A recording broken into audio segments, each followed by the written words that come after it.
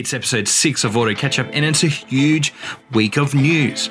Queensland start to relax some of their non-essential travel rules, as well as there's a whole heap of models either being axed or introduced. So stay tuned and enjoy the episode.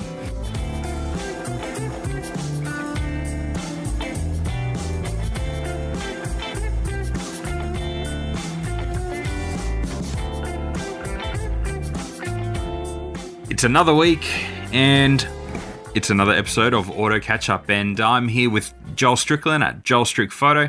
Mick is taking a week off. We had a little bit of a scheduling conflict and a little bit of confusion, so it's just going to be Ash and Joel this week. And but good to have you back, Joel. Thanks, Ash. Good to be back.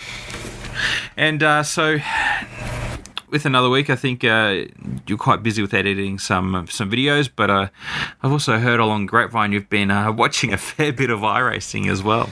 Yeah, it's been I've been working on a large project for a client, so I have literally been in the editing studio, editing away, finishing some videos and working on some projects, which has been good. But luckily, most of the iRacing I've been watching happens of an evening, so I can kind of get my work done during the day and then jump in and enjoy of an evening. But yeah, it's been I keep finding a new series every week, and there's another new one starting tonight, which I'm excited to watch, but we'll cover that when we get to motorsport at the end. But yeah, this week I watched or kicked off from after we recorded last week. I watched the World Rallycross event, which was absolutely brilliant to watch. They had the sport version of the FIA World Rallycross. Unlike a lot of the sports with iRacing, they actually used a console, which is predominantly console, but you know, most of the iRacing stuff is run on a PC through the iRacing platform. But the guys from World Rallycross decided to go down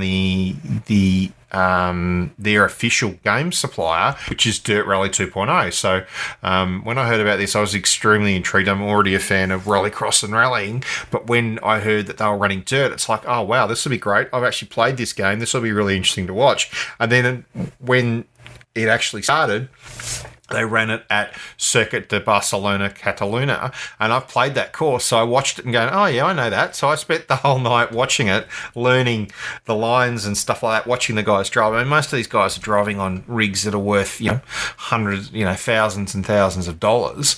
But it was pretty cool to still to watch and see it. But yeah, it was interesting. They ran. It took about 2 hours from start to finish. Probably actually more than that. It was almost 3 hours, I think, by the time it finished, because they had heats and qualifiers and stuff like that. So there was quite a large amount of drivers competing, but then they had to split them into qualifying races. So it was a mixed up grid. So we had qualifying for each group. Excuse me. There were 4 qualifying races for each group. So they had to go through that a few times to then get to the end. But it was pretty spectacular to watch. It was really, really interesting. The weather was random. So weather was actually jumping between different conditions, so wet or dry or raining, or it was really, really quite interesting. So they took some actual esport drivers as well. They had 8,500 people compete to trying to get into this 20-car field. But yeah, it was one in the end, and I'm going to probably butcher his name. Matthias Adielsson from Sweden was the end result, so he was the winner. But yeah, very, very cool racing to watch. I got back and started playing a little bit during the week. I've been spending some time trying to review the game itself. But yeah, really, really cool. I've actually been challenging a couple of mates who play the game as well to jump in and have a bit of a go, and we picked a couple of courses and we're trying to beat the best time during the week. But yeah, that was pretty cool. So that was the start of my iRacing week, and then obviously Supercars had their event during the week as well, but they ran from Bathurst, so that was pretty cool to watch. They had a couple of wild cards. Will Power was there racing. He actually had quite a good event. But again, there was no shortage of crashes and accidents and stuff like that. It was pretty cool, very spectacular to watch. and some really good racing. Scotty McLaughlin was in top form again. He raced, he won. He won model races. Van Gisborne also won as well as Fabian Coulthard. So, yeah, we had 3 different race winners from 3 different races, 2 8-lappers and a 14-lap, which was really, really cool to watch. And then the other thing I managed to catch during the actually thought that it was on, but realised it again yesterday morning, was the iRacing Rallycross from the US, which was pretty cool to watch. So there's an invitational series. It's being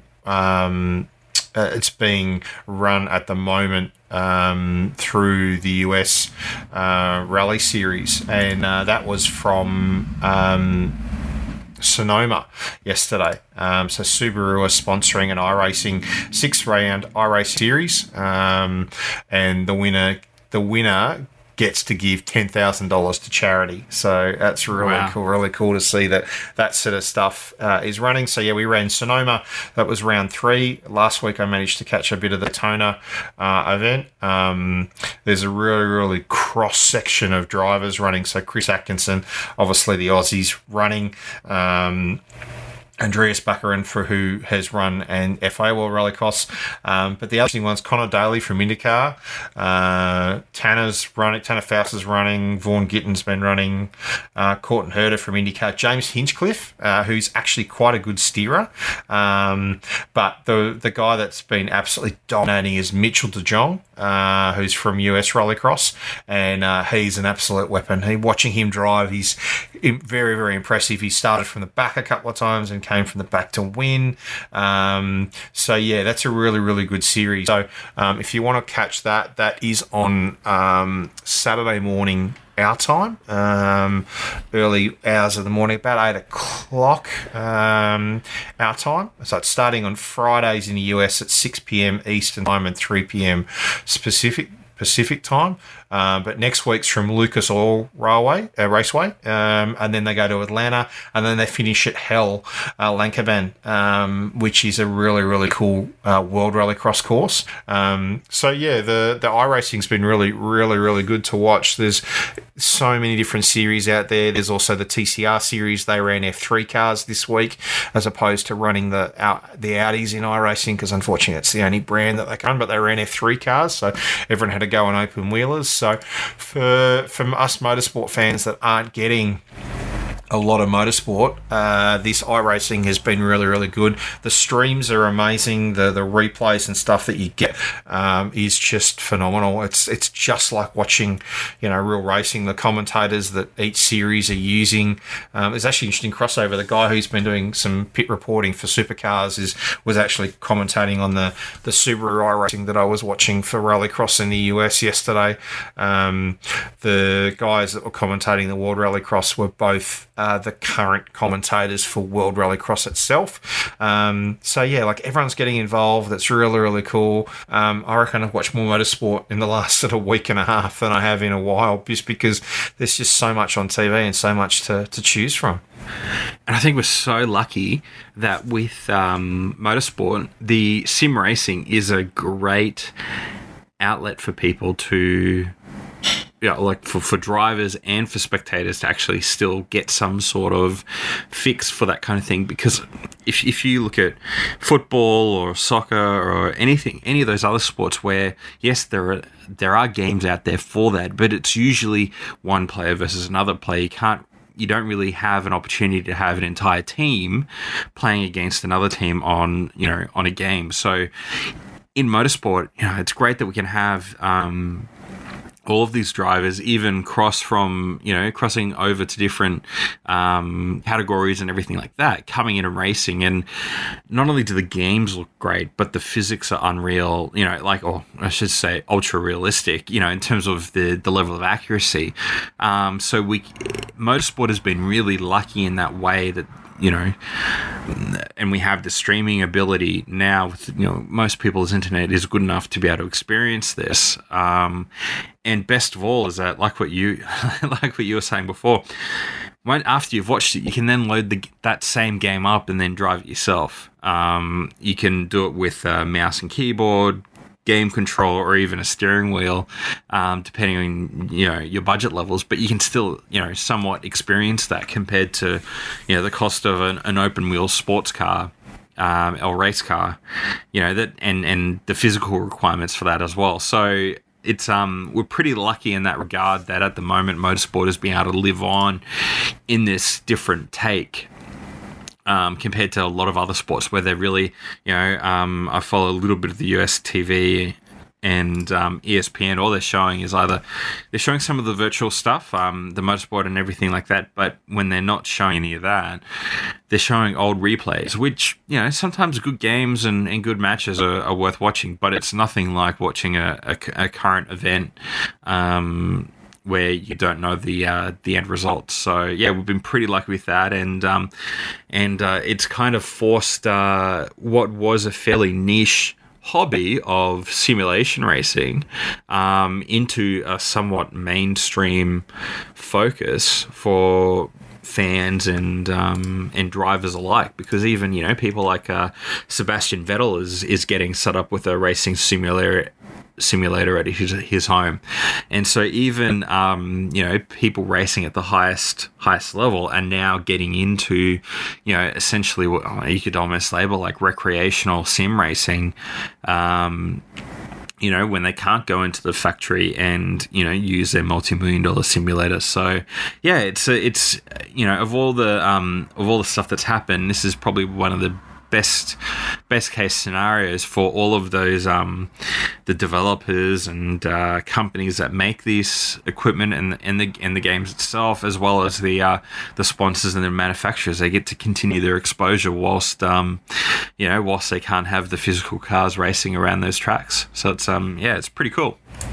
Yeah, it's quite interesting to see, particularly now that it's spurring another avenue of business. There's guys out there now that are, one of the guys racing in the FIA World Rallycross series last week. He's actually a seller of these consoles. Like, he builds these proper full-end, high, multi-screen, multi-setup systems to be able to race, and he actually sells them. And there's actually a couple of guys in Australia that are starting to expand into that as well now. So it's quite interesting just to see the number of, how this is growing in another business. I know the iRacing stuff has been big amongst, races for a while, but it's growing at a massive rate as more and more people are getting into it and trying to specialise in it. It's really quite interesting. As more and more people want to get into it, but like you said, being able to play the game, I'm playing with just the controller. I'm not playing with a steering wheel and stuff like that.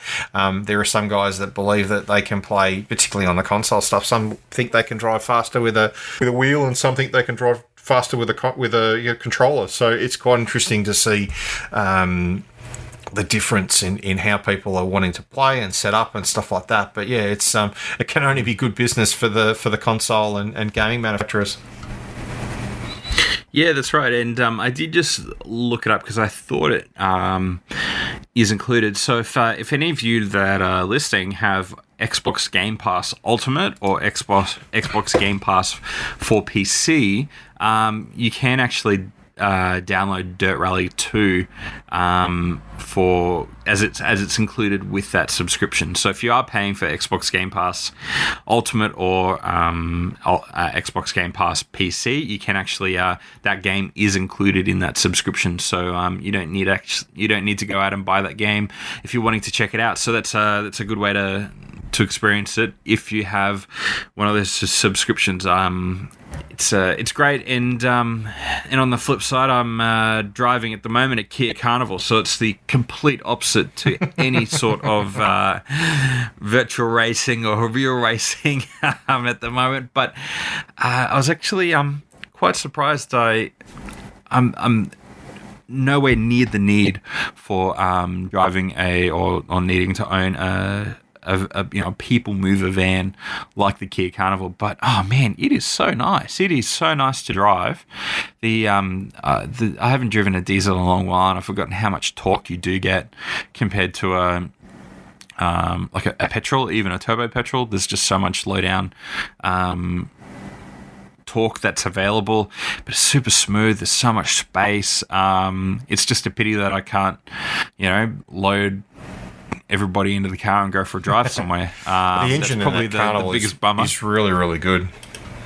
Yeah, so it's it's great. It's I don't know. I'm just enjoying it a lot more than I thought. The leather is really nice. They've done the only thing that, it seems to be a common thing that I'm constantly mentioning at the moment. But it would be nice if they just had a slightly larger infotainment screen. It still does your Android Auto and CarPlay and everything like that, but it is just a little bit small for how big that dash area is.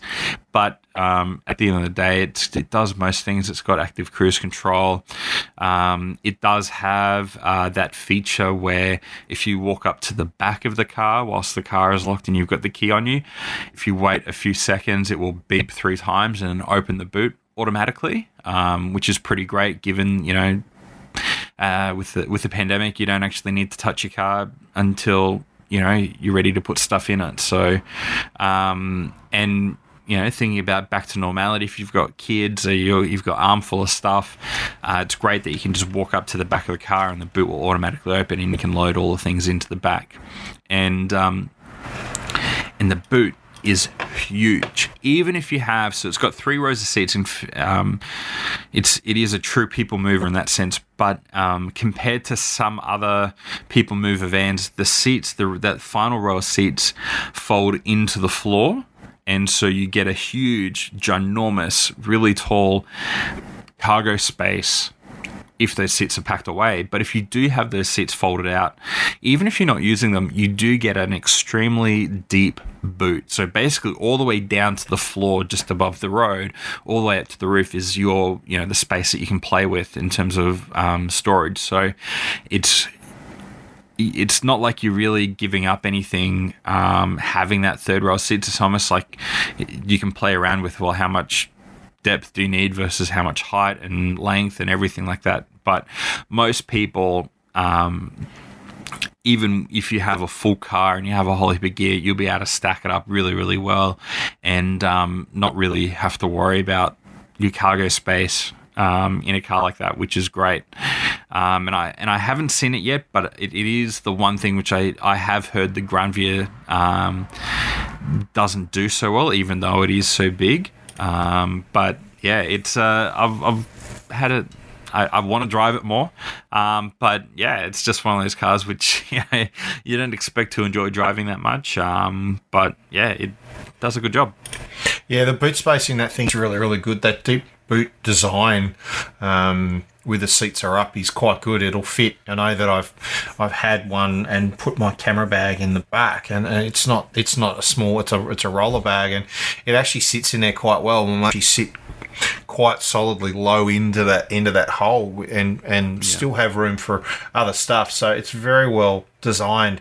That and then obviously when you've got the seats up. When the seat's down, you've got even more space again. So, yeah, it's if you've got any kind of size and taking any kind of number of people, it's a pretty impressive thing to be able to carry so much. Yeah, so it's I've got to drive it a little bit more. But yeah, overall, the general impressions are pretty good, and definitely is a big step up over. What people the previous generation Carnival that I think probably where it got quite popular, the slightly more rounded version, and there's still a lot of them kicking around as well of that previous generation, which probably shows a testament to how far Kia have come with their reliability.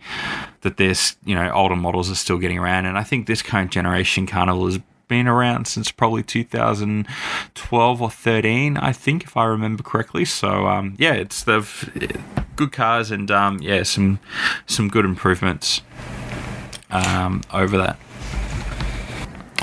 But what do you think, Joel? It's we've got a ton of it's been a big news week this week.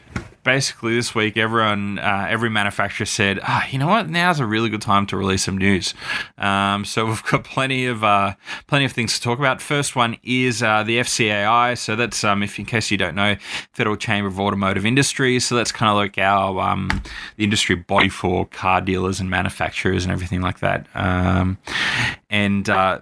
Basically, they're the ones who also release the VFAX sales figures, those ones you're probably more familiar with. But essentially this week they've been really proactive in the sense of wanting to advocate that that things are still moving forward for the car industry, and that even though buying a car isn't as seamless as it could possibly be at the moment with social distancing and everything like that, but they are still reiterating this week that the dealers are open for business, and that test drives are absolutely fine. Joel, what do you think? Do you think this is probably a little bit of a anticipating a big drop in sales figures for this month? They're trying to get people to come back out and letting them know that they're okay to buy a car. They don't have to be afraid, or what do you think? Yeah, look, I think it's definitely a great idea for them to come out and speak on behalf of the dealers to say to people, don't be afraid that if you have been, and they really say that buying a car process is not necessarily something that's done it's over a longer period, so it can be a 3 or a 6 month buying period where you're test driving cars and you're looking at cars and stuff like that, and you've made that decision that you're going to buy. This could be in the area where someone had made the decision at the start of the year they're going to replace their car. They've been going through the process of test drives and stuff like that. This is to say that that you still can get out, you still can go and test drive cars. You can go into the dealerships and talk to them. I mean, I spoke to a dealer during the week, and they're doing a lot with, personalised video calls with people now, where you can actually, they'll do a walkthrough of the car and show it to you. So you can literally do so much with it before you even walk in a dealership, and then, book in a test drive and go and drive it. So, yeah, I think it's great that they've come out and said that the dealerships are still open, that you can still go and test drive, that there's no problems with that. I mean, dealerships are and have been since this sort of started happening, working as much as they can to work within the rules and be able to sanitize vehicles and stuff like that. We've seen manufacturers come out and talk about the key touch points and where you need to sort of clean the areas the most in terms of that respect. But yeah, I think it's interesting to see that they're pushing this way. But yeah, I think it's almost the end of the month. We'll see in the next week or so, we'll see the figures for April. I'm intrigued to see where the change is from March. I think there'll definitely be a drop, but it'll be interesting to see where the sales are going. I think it'll be people that had already made a decision to buy something at the start of the year, and have gone down that route. If you're working for a business and you're about to change over, your lease has changed and something like that, I think that would still continue. So, yeah, it'll be interesting to see the figures as of next month. And it's worth remembering, we spoke about it in a previous episode, but now is, if you are in the market for buying a car, now is probably one of the best times you could possibly be doing it. Because sales figures are down, and we do expect them to be down again for this month. I'd be quite surprised if they're positive in growth this month. But essentially, dealers are hungry to get a sale. A lot of dealers, even at the lower end of the market, are essentially giving an experience that you would only find at a premium brand or a luxury brand. So you are getting arguably better levels of service. Financing should be fairly good. I haven't looked at that this week, but I do expect that, those options to be quite healthy in terms of interest rates and things like that.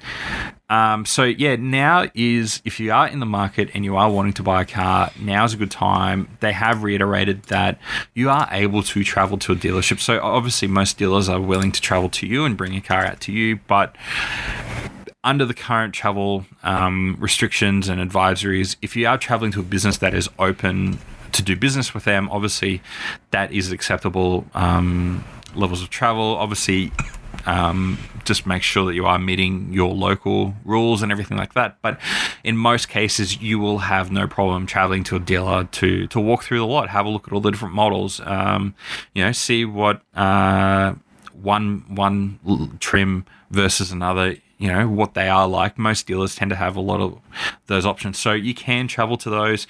It is a really good time to be buying a car. And they're just they've done a fairly good job recently of reiterating, the things of, yes, you can go buy a car, and giving their levels of advice. Obviously, they advocate for the dealers and the manufacturers, but in general, the information they've been putting out is been quite good and quite informative for potential buyers. So, it's just one of those reminders that if you're on the market, business is still open and willing. Particularly, I reckon to say that. Businesses are willing to do deals and keen. But one deal you won't be able to do will be a next generation Focus RS. Seems like it's with Europe's increasingly stringent emissions regulations, it's forced Ford to kill off the next generation Focus RS, which is pretty sad. It's really sad. There was talk that they were going to go and do a sort of hybrid version to work in with the EU emission standards, and that's where a lot of brands are now talking about trying to keep their average below a certain amount by bringing in some form of electric powertrain. I think that's why we're seeing so many cars now talk about that, particularly some of the higher end performance cars are starting to look at that option. But it's sad that that there won't be a fourth generation as a result. I mean, it's a great car for me. I think it's probably one of the best cars I've ever driven. I absolutely loved it. I know now that it'll probably mean that, the used market will probably, for anyone that currently owns one, I think they'll probably hang on to it for longer and longer. But I think the used market for these will be in quite high demand now because of there's only so many of them here. We were lucky we got that extra run of the special editions that they did before this current model cycle died here in Oz. It's sad to see, but I don't think it'll be the first car we kind of lose due to these emissions. It's never nice when we lose a cool model like this off the sales floor. Though I don't think it would be the last Focus RS. I do expect that probably as electrified drivetrains do get cheaper over time, that they could possibly revisit, the RS badge once, a hybrid or electric drivetrain does get, more palatable for a low volume model like that. Obviously at the moment the dollars just don't add up in their ability to justify something and to deliver something that meets the price point of which customers are willing to pay, and obviously the required research and development cost that goes into it. But it is sad. It is, I'm sure manufacturers are looking at how to, for ways to get around or to be clever about these rules. It's just like motorsport. As soon as you implement a regulation, everyone's working out how to get around it, find clever ways to meet that without doing it. We saw Aston Martin do that once with their little compact car. The Signet. Yeah, that's it. The it probably wasn't the best idea, but it was an idea of how to do that. Yeah, so it's because we're going to see a lot of brands. We're going to see a lot of brands suffer from this, and if something like the Focus RS can't do it, I'm just wondering what other brands who may not have the engineering prowess as Ford Europe. It's just going to be interesting to see. Well, we did see what other things fall by the wayside. Given that the Focus RS, I would think, would be the exact car which all of these other brands are chasing. Like if we look at the i30N, the Toyota GR, it seems to be the spot that everybody else is rapidly racing to fill. Well, look at Hyundai, and Ford is obviously stepping away from it. The i30N's been a massive win for them.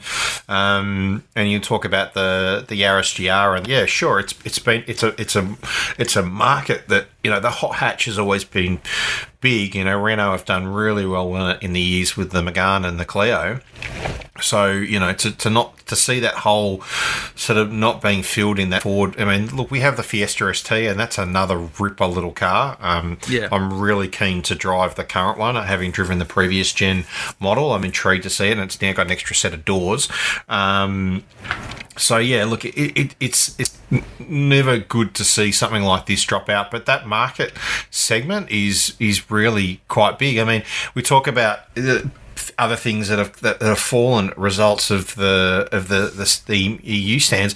A couple of years ago, we lost the RS3 for a period of time because it didn't meet its engine didn't meet the current or the next stage of emissions that were being run out of Europe. So, it's one of those things that we can see. And for manufacturers, these may not be their volume sellers, particularly in a lot of these brands. Sure, it's important to their DNA and what they have as a brand, but it's not their biggest seller. So the priority to fix this stuff is not always around that. They're better off, working on their volume seller products than they are working on these specialised ones. So I think that's why we saw a delay in the Fiesta ST coming and stuff like that for Ford, because they had other models that they were working on. But could it be said that it's these cars that get the general public excited, and when they realise that, maybe that one isn't quite for me, I'll just go for the next model down. Do you think that not having a car like the Focus RS will be one of those things that if it's not there, it's not going to attract the eyeballs to the Focus in general for the other range? It's hard to say. Like, for those that would probably be new to the Ford brands, look, maybe they're missing out because they're not being shown what they don't get to see what else is there in the range. But for people that were looking at this, they'll go to another brand instead because they want that hot hatch. I know a lot of guys, a lot of my car mates that I speak to, they might be cross-shopping one model, but they'll end up picking 2 or 3 different models, and there's 3 different brands, so they will go where they want to buy the product. So those that are looking for a hot hatch will still go and buy a hot hatch. They won't be convinced to go and buy something else. But in saying that, though, someone that's owned one of these will still probably buy within the family if they've had good service from a dealership, or they feel that the brand has been good, has treated them well. I know people will then go and buy more within that brand because they like what that brand has done to them. So it's yes and no. Like, losing the Focus means that people will probably that will wanting to buy an RS. Some may then look at an ST, the Fiesta as an option. So yeah, it really depends on the person. So in some ways, the brand will still do well because people will want to stay in that. But otherwise, people will still want to buy what they want to buy in terms of a hot hatch. Yeah, well, I guess it's another one that we can add to that list. What we won't see anymore, particularly here in Australia, is the Camaro ZL1. So it seems like, or ZL1, depending on which version of English you'd like to use. But essentially, HSV has ended the local conversion program for the Camaro. So it's I guess it's another victim of the pressure that you could say that Holden, the exit from Holden and the General Motors exit has put on the brand. And given that it's not a super high volume seller like, say, the Mustang has been in the past, it's there's been a bit of pressure, and particularly even the General Motors special vehicles, we're still yet to know what that is going to mean in the future. So I guess it's one of those things, until that gets worked out, we won't be seeing any more of the Camaro here in Australia. We liked it. It didn't really stay that long here, but yeah, it's hopefully we'll see it back again soon, maybe even at a more palatable price as well. Well, there's questions about the Camaro's lifespan in the US. There's been talk that once this current generation finishes, that it won't be replaced. There's been talk it may go, there was even talk it may go electric. It's sad to see the Camaro, dying, and we're not going to have it. We're not going to have a V8 powered Holden in Australia anymore. With the with the dropping of, first it was the 2SS and then now the ZL1. Look, I think the biggest issue Camaro did was changing the design of the front end. I think that did kind of kill the demand for it, and people didn't like that look of it. But it's sad to see that HSV have stopped bringing it in. I mean, everyone was hoping that it would be around and that it would then become the next supercar, because Holden won't have the Commodore anymore, and Holden won't really exist. It was on HSV, so yeah, it's an interesting move in terms of what will happen and what we'll see happen for supercars as well, because obviously for HSV and Walkinshaw, they would love to be racing a car that they were selling. But look, who knows? I mean, the guys they've been busy. And it's one of those things where it's the Camaro hasn't really had the ideal history, whether it's even in the States and here recently, because like you said, with the design changes they made, that upset a lot of people. Also, I think there were opportunities missed here in Australia to have a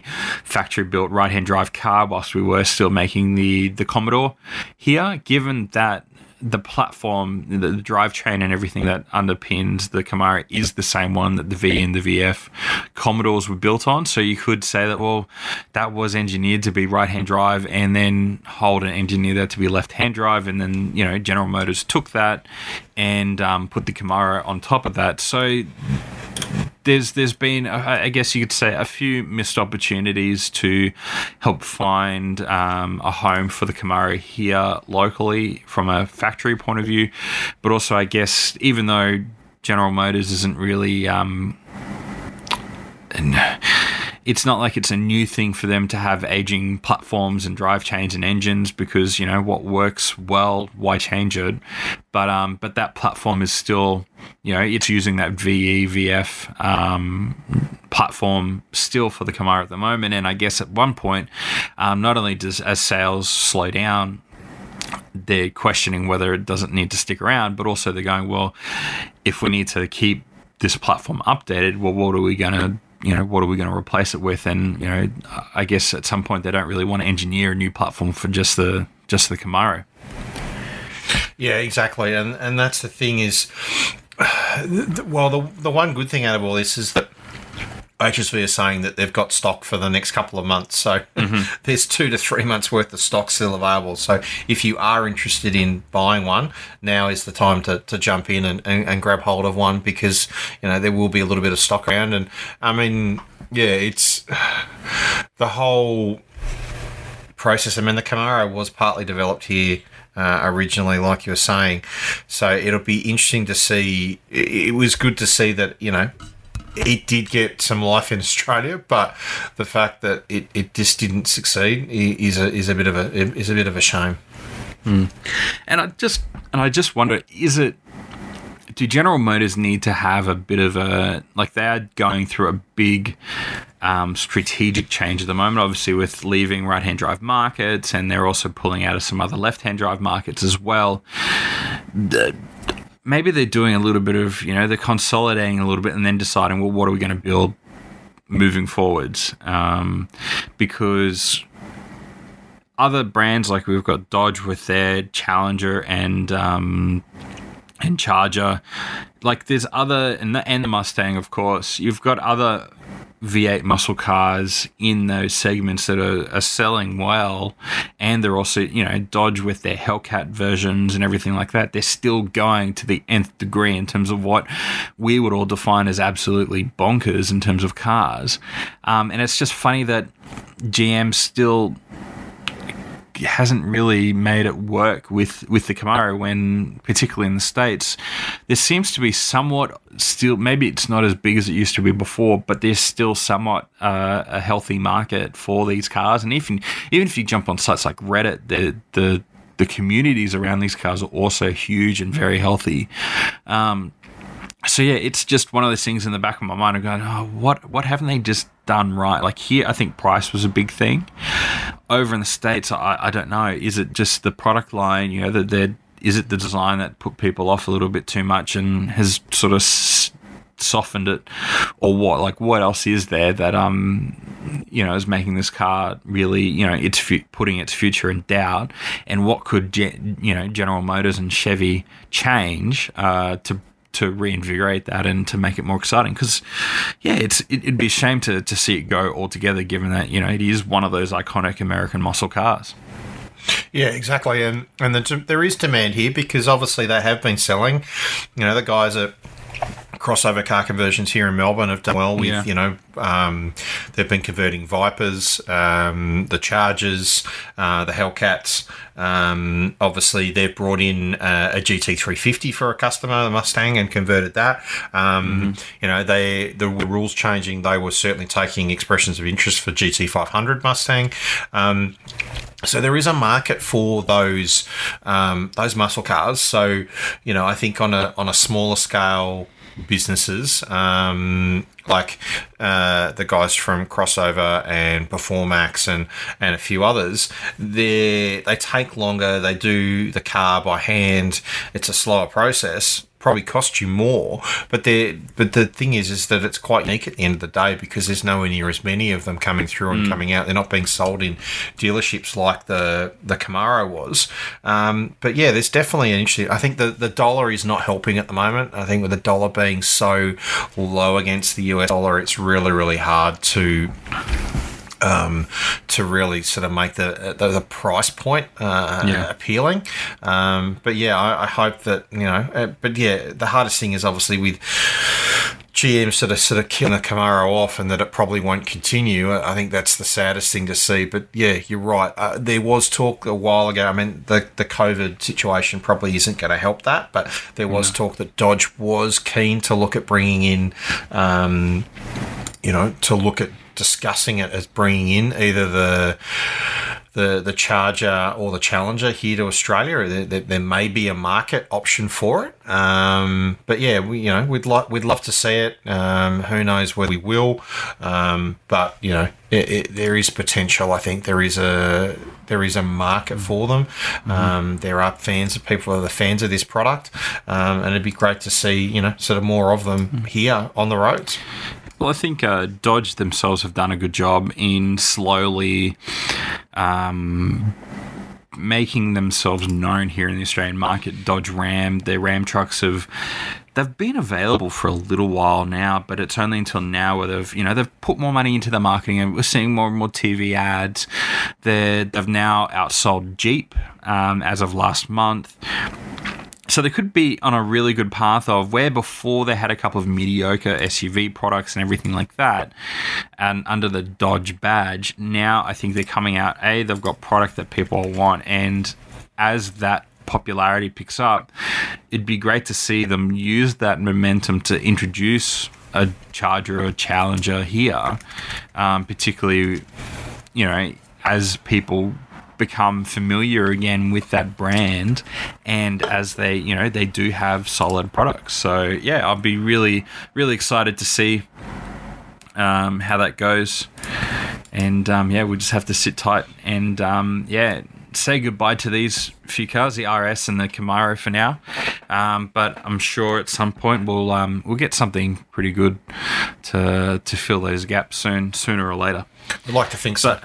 Yeah, in terms of another car that is making not a comeback, but just getting an update, is the Audi A3 sedan, and shaping up to fight once again against the Mercedes CLA, and even now the BMW 2 Series Grand Coupe. I guess you could probably say is BMW's best competitor, but the A3 sedan is looking like a quite tidy little package, and with a TDI, so their diesel and their turbocharged petrol engines coming through with better efficiency and performance than before. I think we'll see quite a few of these on the roads again in this new model. How good does this thing look? Like I'm a massive Audi fan. I have been for many years since I did a motor drive event at Calder Park years and years ago, which I actually found some photos of today. I must drag them out and put them online. But this new version, my God, the A3, just the standard sedan, it looks so good. These pictures, the press pictures that have come out, it's just so... It's so, I don't know, like the angles and everything, the front, it looks so aggressive. It looks like an S3 almost. Yeah. But it's a standard A3. So if this is what the A3 is going to look like, I can only imagine what the S and RS models are going to look like. It just... brilliant. It's absolutely gorgeous. Audi in their design language in the last couple of years, this new design or this new revolution that they're doing is probably some of the best looking cars they've ever created. I mean, obviously you see that with models changing and every year there's a bit of a change, but this new design, I love it. The front end of the A3 has the same angles and designs as the new A1, and that's a stunning looking little car. And I think the bonnet line, so they've got some aggressive and prominent lines on the bonnet, and I think they work a lot better than they do on the A5 Coupe, which I think was the first one to really introduce that styling point. But it just seems to work. The proportions, it just is well done. I think in terms of now it is a traditional sedan, so probably not the most fair comparison, but compared to the rear end of the 2 Series Grand Coupe, I think the Audi seems to do a much better job. I'm also not really a huge fan of the CLA styling, but I think they've got everything just right on this one from what I can see in the photos. Obviously, it's going to look, it'll take one. It's another thing to see it in person, but just it looks well proportioned. Just it's going to look good no matter what wheels you put on it. Like these wheels that are in this photo are obviously a larger size. They're very much a sportier design wheel. But if you put even a standard wheel on a standard, rim on this thing, will look brilliant. The lines across the front end, big grille on the front. Like everyone's been talking about big grills these days, but this actually really suits it. Like it looks really, really good. The grille runs almost all the way from the top of the bonnet to the top of the bottom splitter on the car, but it actually suits it. The lines in the LED lights and stuff like this are really good. Even down the side, there's some really sharp lines, and just the aggression from the whole thing. There's a little bit of similarity in the rear end. It's a little bit A4ish. I was about to say that if you took the badging off, I think most people have a very hard time telling the A3 and the A4 apart. Yeah, they're very similar in size. I haven't actually checked to look closely to see the difference in terms of size, whether it's physically bigger than the old one. It does, from the photos, it does look a little bit bigger. I'm intrigued to see, the actual specs wise where it compares to the previous model. But wow, I can't wait to see these on the road. I mean, and the A3 has been a big seller for Audi in terms of their market. A3 and I think Q3 are quite big sales, so this will be great for the brand in Australia. This specs that come through. This feels the price point which the A4 used to feel probably, you could probably say about 20 years ago now, and it seems like a long time, but really for that $50,000 mark, that's what you'd be getting to. And I'd probably say that the A3, the 2020 A3, is a similar size to an older A4.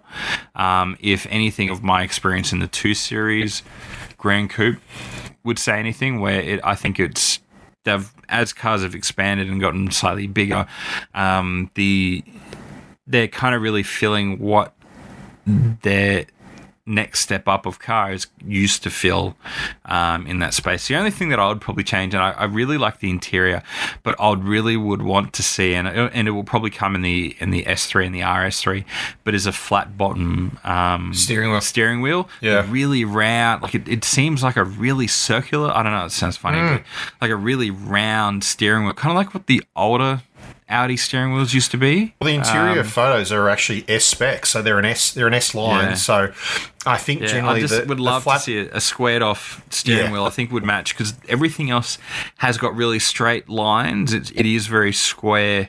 The rest of the cabin, when you look at the photos, like even down to the gear selector and that little console area, everything is very straight, very squared off, and then you've got this really big and rounded elements as well on the steering wheel. So it's not just the wheel. Obviously, the wheel has to be round to a certain point, but the center elements also are feel very rounded, and it's just probably the one thing at the moment just doesn't seem like it quite belongs with the rest of the design language for the car.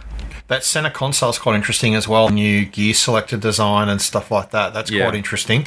It looks like it's been borrowed out of the Porsche parts bin. That little gear selector, that looks like it's straight out of the 911. It looks like I think that infotainment system looks like it's had a slight update, but also that design to the left of the steering wheel, that console area, which was normally, like the air vents look like they've been moved up higher, and there's an extra console area there that has some extra buttons and stuff put into it. So it looks like it's an interesting layout and design in terms of it as well. And it looks like it's running USB-C connectivity in the center console as well. Yeah. No, yeah, it does look. I'm just looking now at it. Actually now looking at it a bit closer. If you were to take out the digital displays and put in like a monochrome display, it'd almost look like an 80s concept car, wouldn't it? With those vents and that console area around the dash for the steering wheel.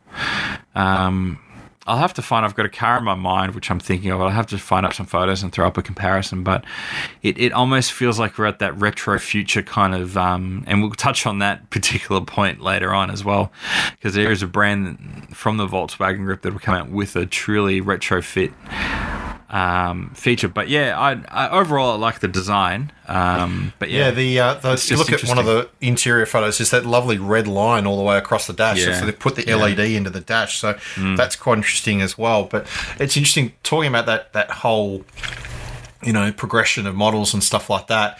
I was watching, during this lockdown period, a lot of the streamers have been running different, particularly around Easter and stuff. Some places ran, your full streaming weekend of series and stuff like that. And there was a Bond marathon on Foxtel, and so I was watching a couple of the older ones there. And the Living Daylights is interesting to watch, because they're from the Audi brand side. There's a beautiful Audi 100 model in that, and then also the older or the first gen Advance, which were kind of like a long hatchback before they kind of became wagons and stuff like that. So it's interesting looking at some of those classic Audi models that before they moved into, the A series and stuff like that, they ran the 100, 200 and sort of 300 series models.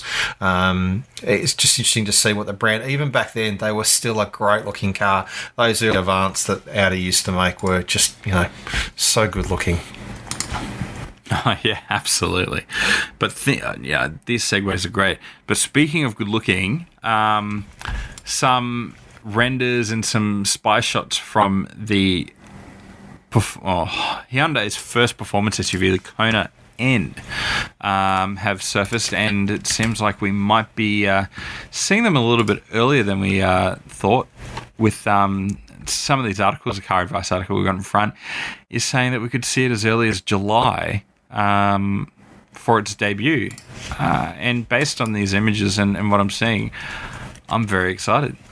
Yeah, it's great. I'm a big fan of performance SUVs, as I've talked about previously on the show. But yeah, when I first heard that Hyundai were talking about doing a Kona N, I thought that really pricked my ears up, because I think the Kona has really good potential in terms of just how good the thing looks on the road as standard. A few car mates of mine were talking about, the whole performance craze of taking cars and modifying them. Everyone does it to sedans and stuff like that. Not many people are doing it to SUVs. So we were saying, what SUV would you take and actually go and modify it and to make it look cool? I picked a Kona N. I just love the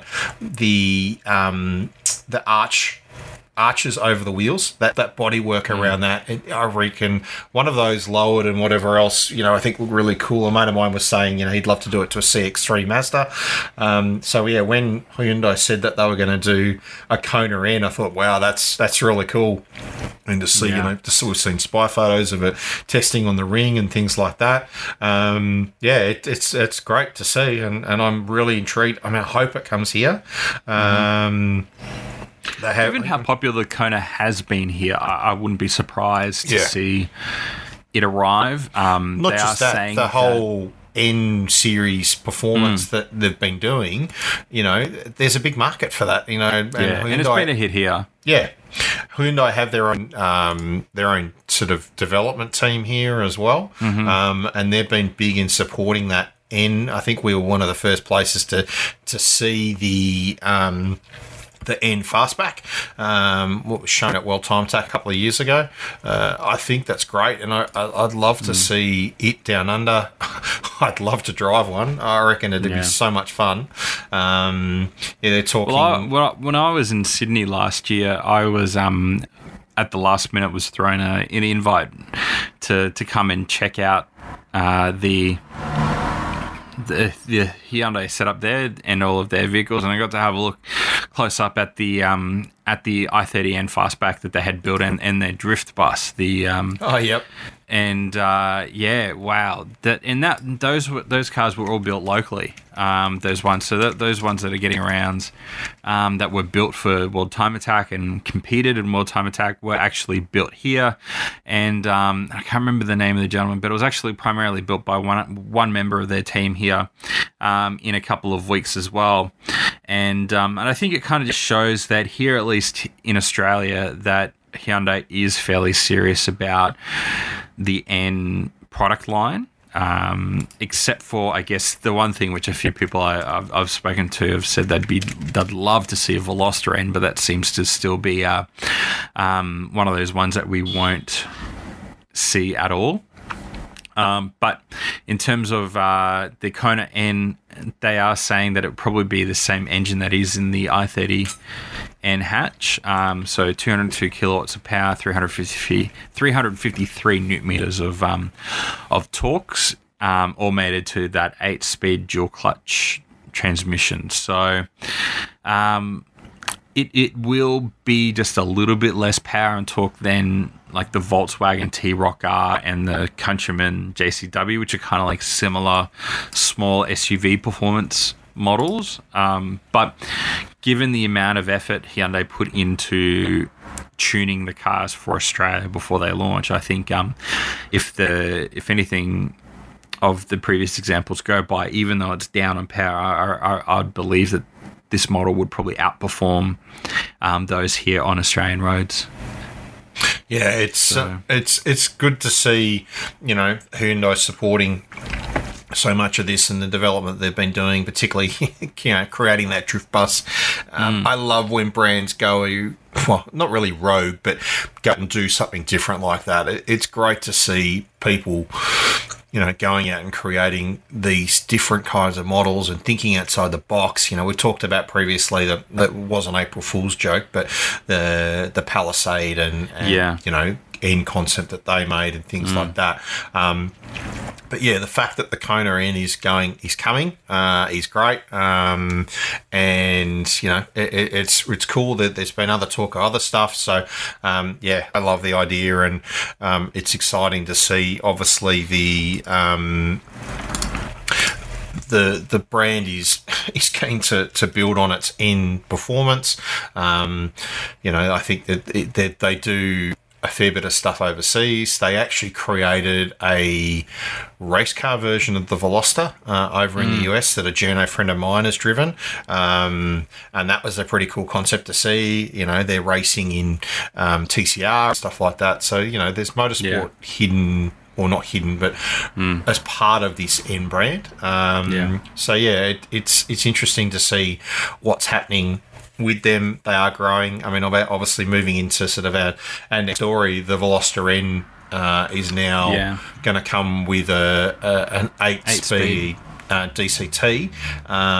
Unfortunately, It's not going to be coming to us, but we will get the DCT in the i30N and the Fastback N i30, which is pretty cool to see. And you and I were talking offline before we started in saying that I think that will really open up that that market for the i30. I think that'll probably open it up to a whole lot of new people, particularly like you were saying, Ash, people that don't have a manual license.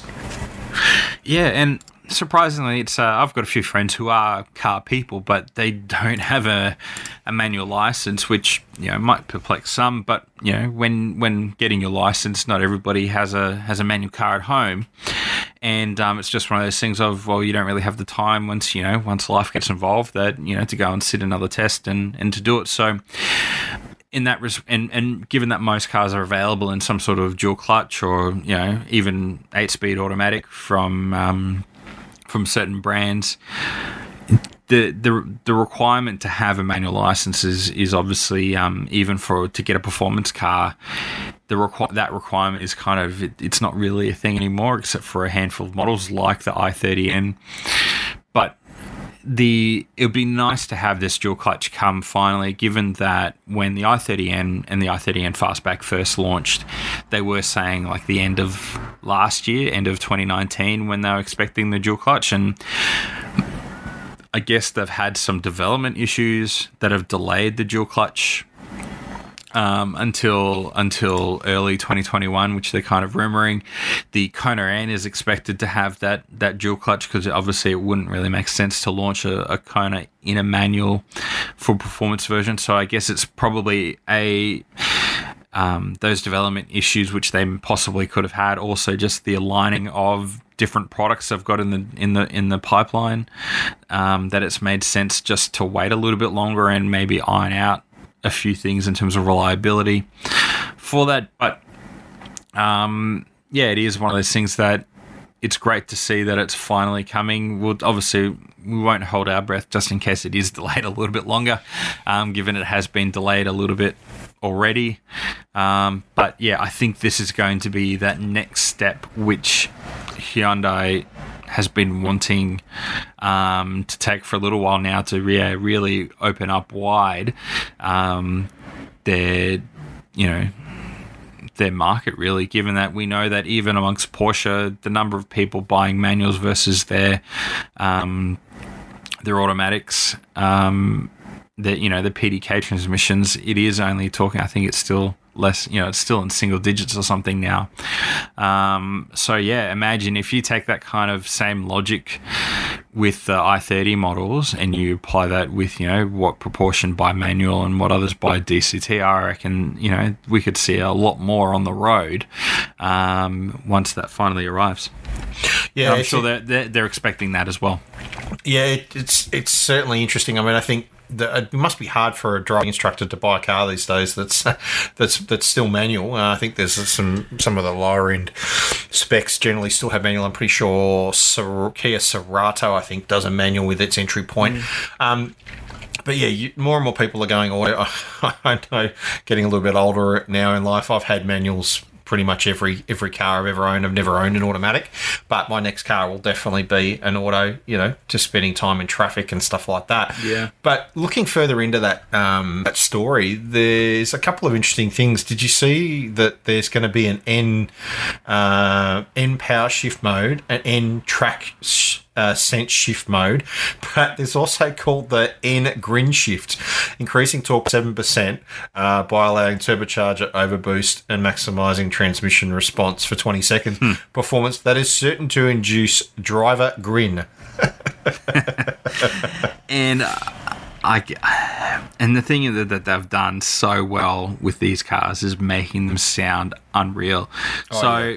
I'm kind of wondering in the back of my mind of how they're going to, what that grin-inducing ingredient is, whether it's just outright performance or if there's something a little bit, if they're increasing torque and playing around with the transmission. Given that we know that dual clutches love to, make all sorts of noises during shifts, I can't wait to see what that actually means in the real world, because that's given that the i30 in manual form, when even downshifting and all that kind of stuff, brings a grin to me, looking forward to it. That's all I can say. And the rev matching as well is also very, very clever and well done as well. Yep. So, I hope it doesn't get too delayed and we see the NDCT hit the market in early 2021 as it says that it's planned to. Mm-hmm. Now, next up, Mercedes AMG GLE 53 4MATIC Plus, yes, that is the full name, has arrived in Australia, and local prices and specs are now available. Now, look, it's not cheap. It is, the recommended list price is $166,700, and a lot of purists would say that it's another model to yet dilute the AMG sort of, to further confuse people of which AMG model they should be buying. But based on photos and performance, it should be a bit of a ripper, and no doubt it will probably sell pretty well as well, given that the amount of AMG products I'm seeing on the road is quite it's quite a lot, actually. Yeah, that G series is really popular. They're a good looking model. It's a lot of money for that sort of that car, but someone that wants the Mercedes brand that is looking in that kind of area. It's well priced. There's a lot of other stuff in that same market. BMW and Audi are also doing many in that same range, same price point and stuff. But it's and then you've got probably what I would still say as somewhat being the standard for that would be the Porsche Macan, and the 53 is probably, from a pricing level, I wouldn't necessarily say the performance level, would probably be targeting that GTS level, even though Porsche's approach to the different levels is a bit different. But I think probably in a pricing level, that's where they're aiming for. Because you're talking about, like, this has got 320 kilowatts of power, 520 newton meters of torque, and then they've got like an EQ boost system which adds another 16 kilowatts and 250 newton meters of torque into that. So it's going to be a good performing vehicle. I still have to want to experience it out on the road, given that for me that standard personally is the Macan. Everybody else gets really close, but in terms of just outright repeatable performance, the Porsche just still seems to get it all right.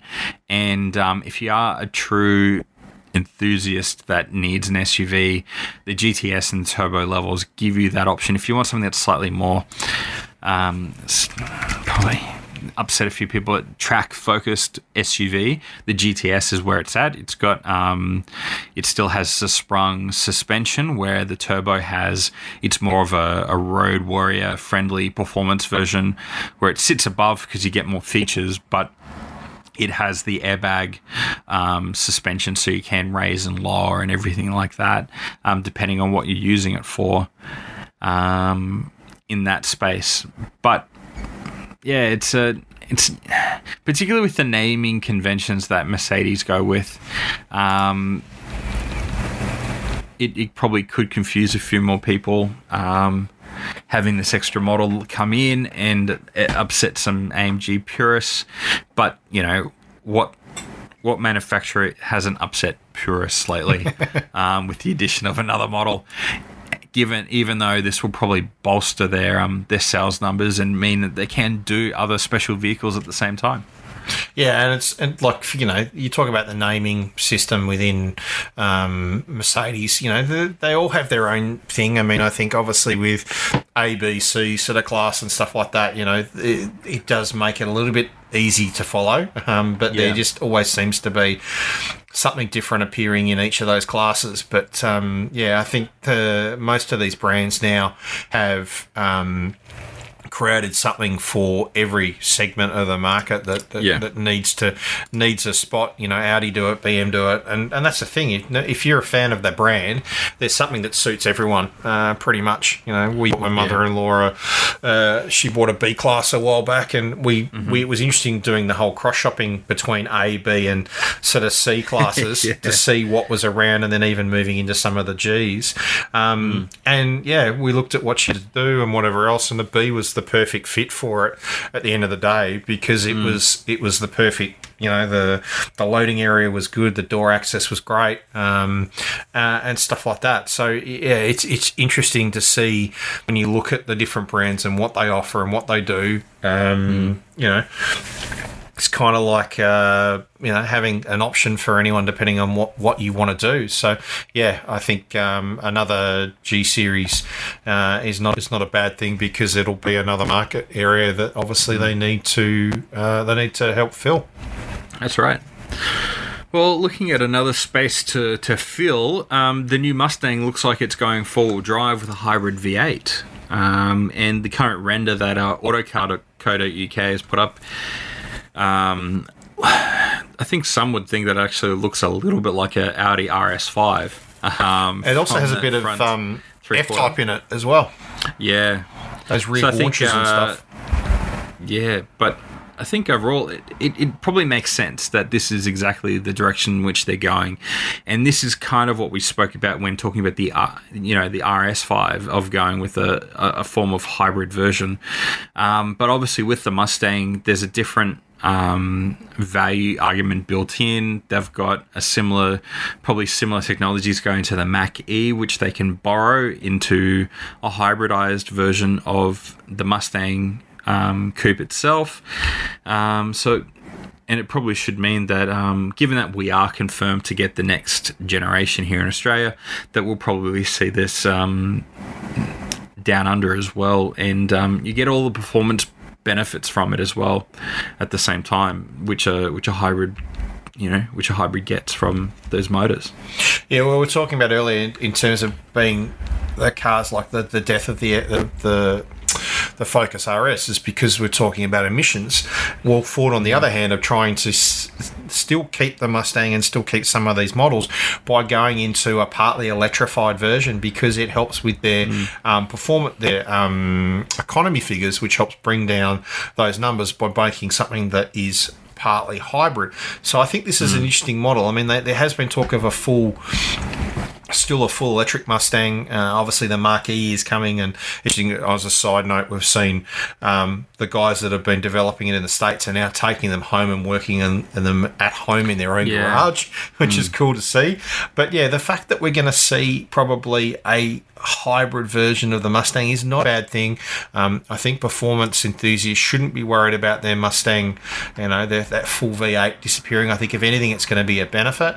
It's going to give you slightly better economy, because obviously you're going to have that electric form to it. Look at every hypercar that's been released recently. They've got some form of electrification. It helps emissions and all that kind of thing. But from a pure performance point of view, we know that electric motors add a whole heap of down low torque and just straight performance that I think it'd be silly if anybody gets upset because I've got a hybrid coming, because all it means is going to be extra performance. I can't really think of a downside apart from, maybe a little bit of extra weight that comes with having a hybrid sports car. Yeah, exactly. It's only going to be a benefit. It's going to give you particularly that sort of, depending on how the platform works. But the other mention as part of this story is four-wheel drive. Like an all-wheel drive system is again quite interesting. I mean, performance enthusiasts again, want it to be rear-wheel drive, but having owned two all-wheel drive performance cars, there's nothing wrong with that. I think it's a great thing. The car themselves handles better, particularly in the wet. And I know a lot of guys complain about Mustang handling in the wet. or even just exiting Cars and Coffee with a crowd. We all know the reputation Mustangs have. Exactly. But also, I think people don't give car companies enough credit in when they're building a performance-orientated all-wheel drive system. Normally, it is very heavily rear-wheel biased across all brands, whether it's BMW, Porsche, Mercedes. When they want to go all-out performance, like when you pull up the little graph on the info screen, you'll see that like even the Macan Turbo spends 90% of its life in just pure rear-wheel drive mode, and it's only when it thinks it needs it is it going to throw power to the front wheels. And I think BMW, you have the rear-wheel drive button for the all-wheel drive M5, so I don't think it's modern systems. It's like when the first concerns came around the electric steering. First iterations weren't very good, and then certain brands figured it out, and all of a sudden the concern about electric steering is pretty much you don't hear people talking about it because it's improved that much now. So yeah, I think it's a few purist people are going to have to get over it, or hold on to their existing model, because these cars are cars that you'll be able to hold on to for a long time. You don't always have to get the latest and greatest, even though I'm sure brands will, just like Apple with upgrading your phone, want you to do it every time.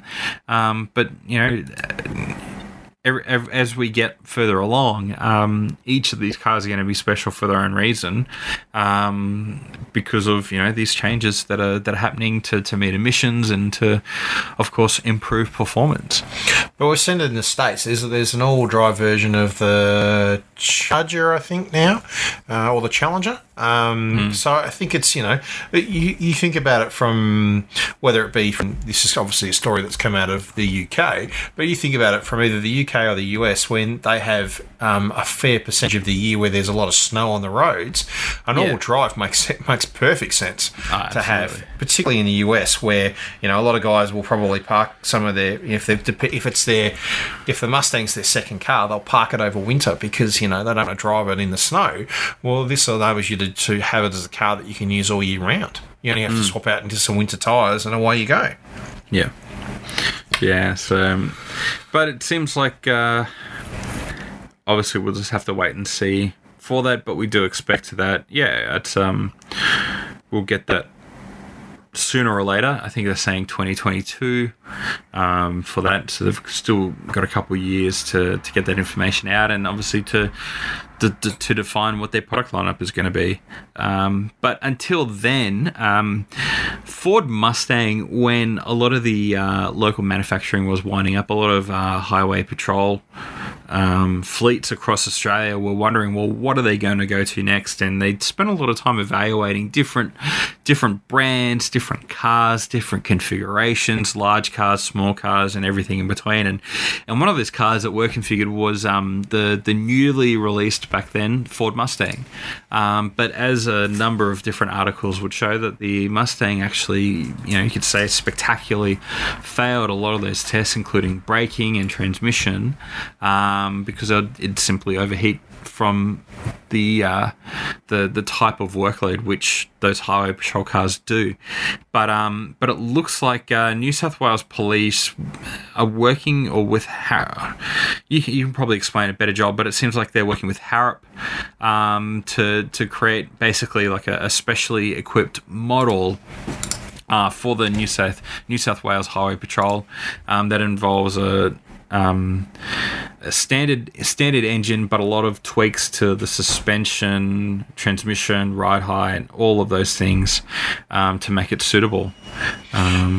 This was a story that came up across during the week. It's an exclusive to the guys at Practical Motoring, so great to see the guys finding this out, and obviously in this time where a lot of news is not happening, for the guys to go and find this story and bring it out as an exclusive. So well done to the team over there. This story, it's interesting. It's actually Herod that they're working with. So Herod are the guys that have been big Rob Herod and his team have been big in the Ford family for many years. They've been behind a lot of really cool products.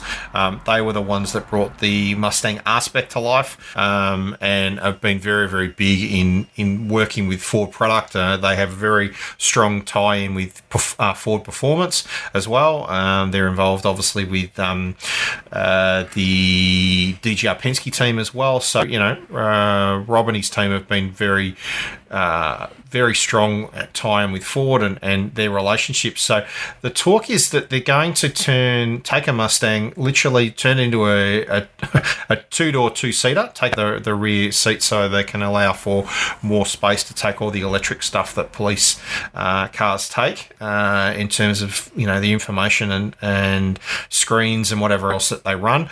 But then they're going to work with the engine's not changing. The biggest issue, one of the biggest issues that's been, because obviously they're going to run an auto car, is the cooling system for the autos has been the biggest issue. I know a few people that have had autos that have taken to the track and they generally overheat. So they're working to build a cooling system for the automatics to work better. They're also talking about doing some suspension tweaks to give it a 25mm lower ride height as well to improve handling. And the guys at Herald certainly know a thing or two about handling of cars. So I think they will be it'll be very interesting to see what the car comes out like. Currently, it's only saying that it's for New South Wales, so we may not see it here in Vic or Queensland, but that's not to say that it may not expand if it goes well. So I'm intrigued to see it's intrigued to see these things on the road and how it goes, and hopefully once this program gets off, that they might let a journo or two take a bit of a spin in it and hear back from some guys that have driven one of these and see what it's like. So yeah, it's interesting. Obviously, there's more and more different car brands sitting out there now with trying to get into that market. BMW have been quite successful. Volkswagen and Hyundai are also some of the brands that we're seeing now as police cars on the roads. But yeah, for the highway patrol cars, there hasn't been a lot now that obviously the Fords and Holdens are disappearing and they're not available. What will they replace them with? So this is good to see. But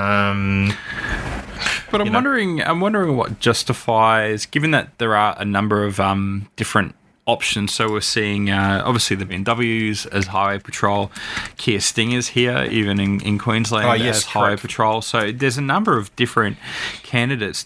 What's the driver to get the Mustang as a highway patrol car versus the others, which probably you could say are a little bit more practical? They may not need as much modification. Like, is it a cost thing, or like why do they want, or why is the Mustang being looked at even in a modified form compared to some of these other ones, which seem to be fitting the bill pretty well?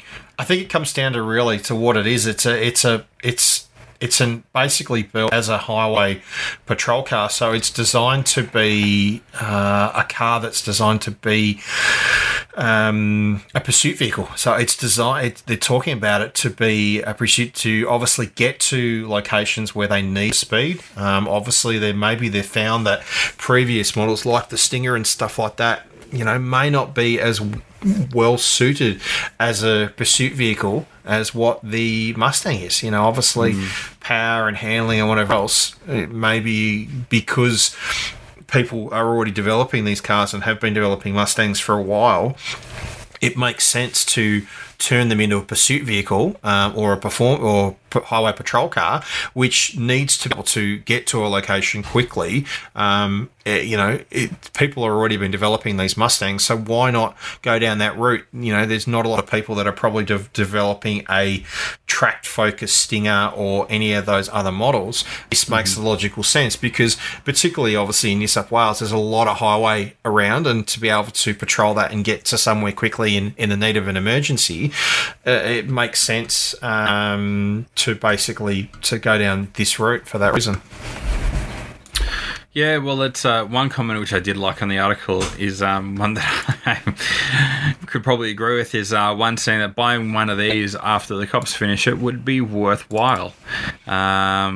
which could be very much a thing if it's proven its reliability and it's had those tweaks. It could be like the statement from the Blues Brothers, where it's got cop brakes, all these modifications. It's the one to have if you're buying it used. So people for years, there's actually an interesting group on Facebook, which is a police vehicle sort of fan group that I came across and joined, and it's quite interesting. There's a lot of people out there that love buying ex-police cars to use as their daily driver, and then they've gone back and researched and tried to find photos of them when they were in service. There's a passion for something unique and something different. It's quite interesting. But yeah, buying one of these afterwards, wow, I think it'd be quite an interesting thing to buy and have as a daily driver. We haven't touched on it. We'll touch on it briefly, but the other interesting thing to come out talking about Mustangs for the week is that Ford Performance have released. We've been talking about electric. They've created a one-off drag racing car, a Mustang Cobra Jet 1400, which is an all-electric prototype drag racing car. So, interesting to see last year at SEMA they rolled out the Lithium, which was a 900 horsepower electric car, and now they've done the Cobra Jet has traditionally been a drag racing car with petrol powered engine, but now they've created electric versions, so something a little bit different. But yeah, it just shows the passion for the Mustang product out there in the world. Oh, absolutely. And it's like I was saying before, there is a dedicated community to those muscle cars, those brands, and it's like we said with the Camaro, it's just there's a market there for it. Just even if it's changing, they want specific things, and if they don't get it, they'll build it themselves. So yeah, exactly. Yeah, but look, we've just had a piece of news come through into my inbox right now, and it's for Queensland. Actually, for COVID-19, we'll be having some, because of the encouraging signs of flattening the curve, some restrictions will be eased in Queensland from next weekend. So next weekend, from May 2, you'll be allowed to go for a drive within 50 kilometres of home, ride a motorbike, jet ski, or boat for recreation. You can have a picnic, visit a national park, and shop for non-essential items. So outings are limited to members of the same household or an individual and one friend. And all rules regarding social gatherings and limits on visitors remain in place. But that's some great news for a lot of people. We were talking about it offline about going for a drive. And going to be able to do, clear your head and everything, rather than going for a run or anything like that. But it seems like that's encouraging for a lot of people to do that. So some good progress and good breaking news for once. Yeah, no, it's good. I saw it as well, and it came up in my feed. Must have been around the same time as yours did. So yeah, it's interesting to see that we're starting to see that talk. There's more and more talk on the positive side now. For so long we've been in the negative about stuff's been really hard, but the flattening of the curve, particularly in Australia is not flattening it. It's literally killing it. They've been saying so. It's good to see that we're starting to see that shift into talking about how we come out the other side. So yeah, hopefully as more states do well in their performance, I think we'll see that easing of restrictions as we move forward. And I'm really glad. It's great timing because I'll have the updated Nissan Patrol TI next week, so it's that should be good. I like the look of the new design. Is quite nice on that on the new series Patrol. Having driven the previous Gen 1, that engine's brilliant in that thing. It's so much fun to drive. I love a big petrol V8 and a four-wheel drive. So it should be quite interesting to see how you go with that, Ash. Yeah, so it's I'll be able to test it in a good spot. So that's great. But we'll get back to some of other news. We do have another one of a now I haven't seen this yet, but new Yaris Cross SUV from Toyota. Seems like a bit of an interesting mix of different names into a product. So it actually, based on photos, it actually looks really good. Yeah, it's a good looking thing, and taking obviously that Yaris. I mean, the SUV sales are growing every year, and they're getting more and more popular. And Toyota is saying that SUV sales represent almost 50% of new car sales now. So seeing something like the Yaris, it's interesting. I'm intrigued to see where it'll sit in their market. It's going to be based on their new GAB compact car platform. So I'm guessing by the looks of it, it's going to sit. It's going to be smaller than a CHR, but it's going to obviously see where it sits. They're saying it's going to be light. So it's light class.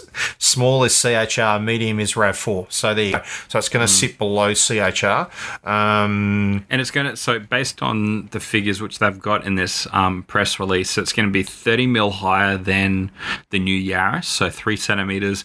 And then it's but overall 9 centimeters taller and 2 centimeters wider. So it's only very marginally bigger proportionally compared to the car version of the Yaris. So it's kind of like certainly going to it's going to be it's in that smaller class. Yeah. So it's kind of like Mazda 3 and CX3. It has to be cheap then if that's going to be the case. Because even the CHR and the RAV4 are, sort of knock on those pricing, so I can't expect it to be too expensive. So it's interesting. It's going to be available in petrol and hybrid as well. So I expect the hybrid version to be quite popular, and it comes at the same time where Toyota announced that they've increased the RAV4 supply, having an extra 8,000 of the RAV4 hybrids arriving in local dealerships from July, on top of the existing planned supply. So that should alleviate some of those demand constraints which they've had previously, it's probably going to.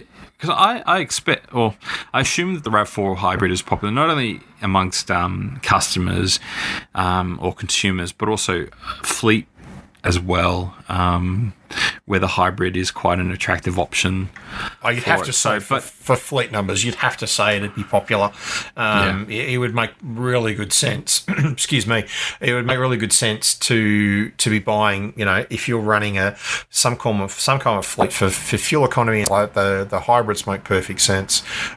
Just going back to that Yaris Cross, this looks like there's going to be a hybrid drivetrain version of that, as well as an all-wheel drive system. So the hybrid is growing in these SUVs to help with fuel economy and stuff like that. So I'd be worried if the RAV has been popular. The hybrid was a massive success for them in terms of opening up a new market.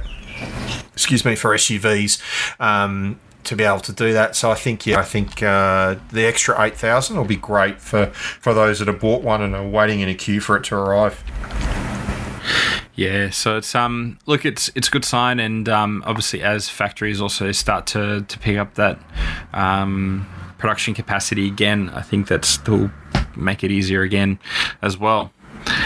In terms of another popular vehicle that is yet to go on sale is the Tesla Cybertruck. Now we're seeing global pre-orders exceed, I think the last one I saw was 250,000, but I actually think it's much higher than that. But the one question which we raised when we spoke about it previously, and a lot of people have also raised, was the practicality of the design of the Cybertruck. Now, the performance thing is one thing. It looked very promising, and would mean that it would compete and give other makers of pickup trucks a run for their money. But the questions were around the stainless steel body and the tough glass and everything like that, of how practical is it in meeting safety standards, particularly in Europe. And obviously from a costing point of view, and just yeah, overall, in terms, my general thing was safety for pedestrians and also for the occupants. So the latest report that is coming out says that the prototype, or the production Cybertruck will be smaller than the prototype and won't have paint.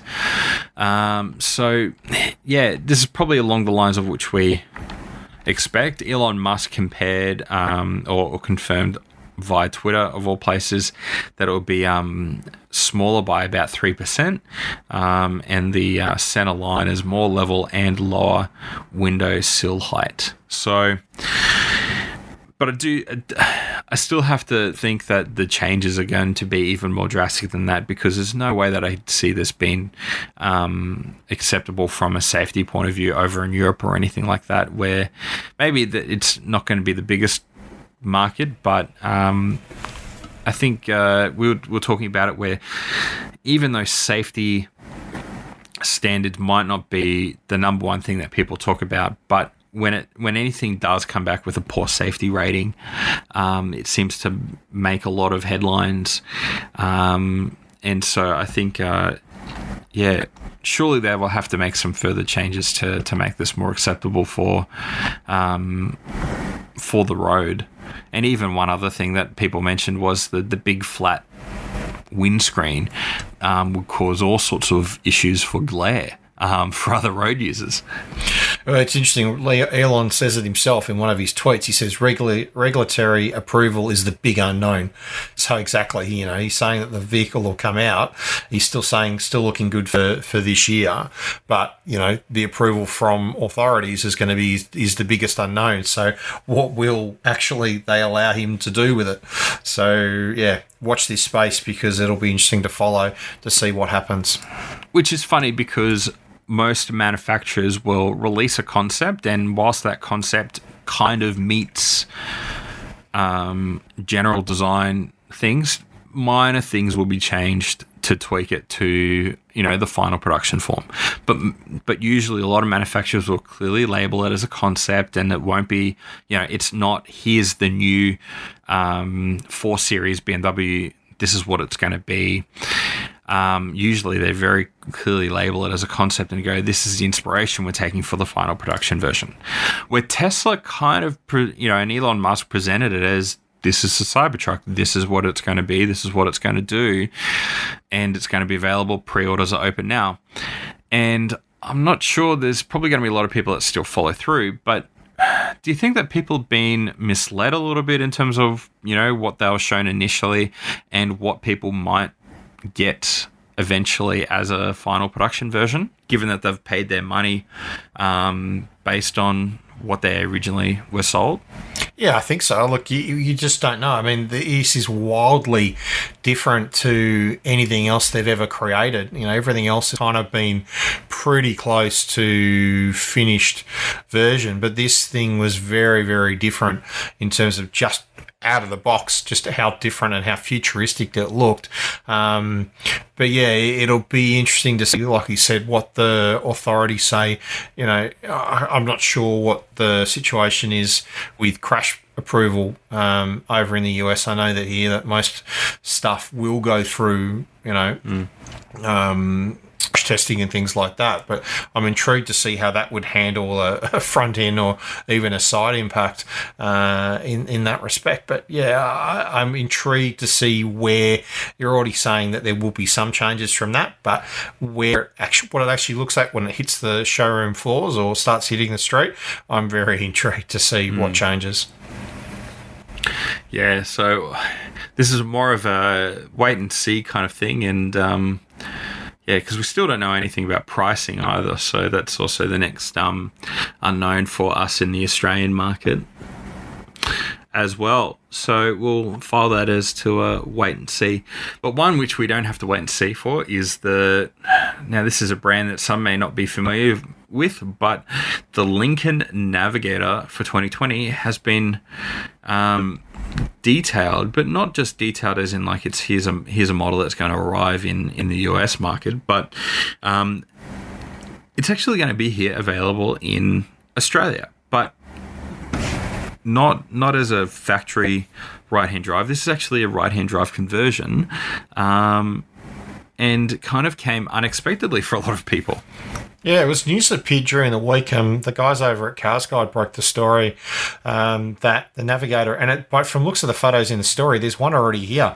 It looks like there's a picture of it at a customs holding facility, whether it's here or in the US.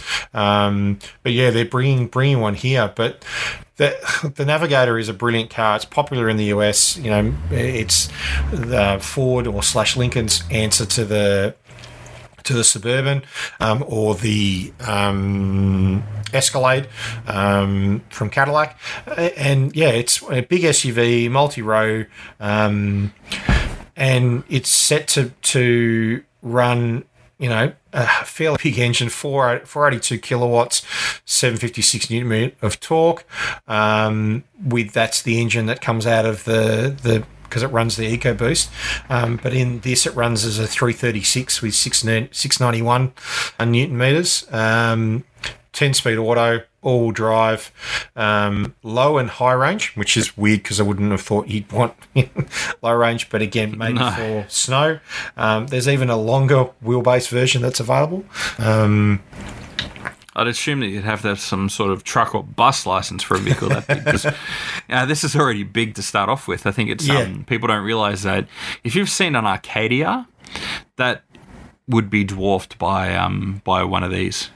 Yeah, and it's very high sort of tech, high-end interior. It's got captain's chairs for the second row. You know, it's pretty impressive. But the scary thing about it is the price tag. They're talking over 300,000. Well, I'd say just under 300,000 when it hits local showrooms after its conversion, which is, you know, you and I were talking before, Ash, that's a lot of money for an SUV, but it's a lot of car for the money as well. Yeah, it is. It's I don't know. I'd love to see them on the road, but I just don't know at that. You know, at that price point, there's a lot of competitors, and also even like private cars and limos and everything like that are really kind of moving away from those really expensive top end vehicles like 7 Series and S classes, and they are going to things like the Genesis, where it is slightly more affordable and where they can compete a little bit better, you know, with things like Uber and stuff like that. So I just don't know who this car is for here in Australia. I just don't. As excited as I am to see it, I just don't know who will be lining up to buy it, because for a little bit, you know, for probably around about the same price, you can get into a second-hand Bentayga from Bentley, or, you know, you can go and step up again to more performance-based, or, you know, for that 300,000, you can be jumping into a G-Wagon or a Cayenne Turbo. So I just. But how many of those don't know who it's for. Do 7 seats? This is a 7-seater with a third row bench seat, and as I said, second row captain's chairs. Who else does a 7-seater in that sort of size? You know, you could always go a Kia Carnival. Correct, but it doesn't have the presence on road and stuff like that. No, yeah. So, but again, how many people really need that many seats in an SUV like that? Because you do have the Mercedes I-Class as well. True. So yeah, I look. I hope it does well. I think they've said that the David Potter from Lincoln Australia has said that it is a bit of a test case for them, and they'll be seeing where this goes from. Obviously, Lincoln don't just make the Navigator; they make a number of different SUVs and sedans. So yeah, it's it'd be great. You know, it's another brand we don't normally see, and hopefully it does well for what they're hoping. Yeah, it'll be interesting to follow. Ash, there, we think they're based up your way, don't we, in Queensland? I think you're going to go and have to pay them a visit and check it out. Yeah, I'm going to have a poke around and see what I can find up here, and have a look. It seems like even Performax are up here. I'm not sure what Queensland means for why anybody doing conversions likes to do stuff up here, but, you know, I'll have to go and suss it out. Yeah, pay them a visit and check it out once they've got one finished and running. That's right. Well, and another big American vehicle, the Silverado 1500. So even though HSV is slowing down the Camaro, things like the Silverado, I think, seems to be picking up pace again. They've just released pricing details on the 1500, which is I guess it's a step below the Silverado 2500, which we've seen HSV selling since 2018. And this 1500 LTZ is a little bit more affordable too. So its pricing starts from $113,990. So that's still not as cheap as I would like to see it. I think where it really needs to be priced, but it's another affordable, it's a more affordable price point for an extremely practical pickup truck. So it's for me, I'd more than welcome the new arrival. But it's sort of it's Land Cruiser money. You're talking a high spec Land Cruiser at the end of the day. Absolutely. So for those that are buying, particularly for wheel towing, spec if you need towing, that's the big thing. Yeah, I think it's quite interesting. And even if you want bigger again in terms of towing capacity, I don't know how it is to set up, but that whole hook in the tray setup for towing bigger things.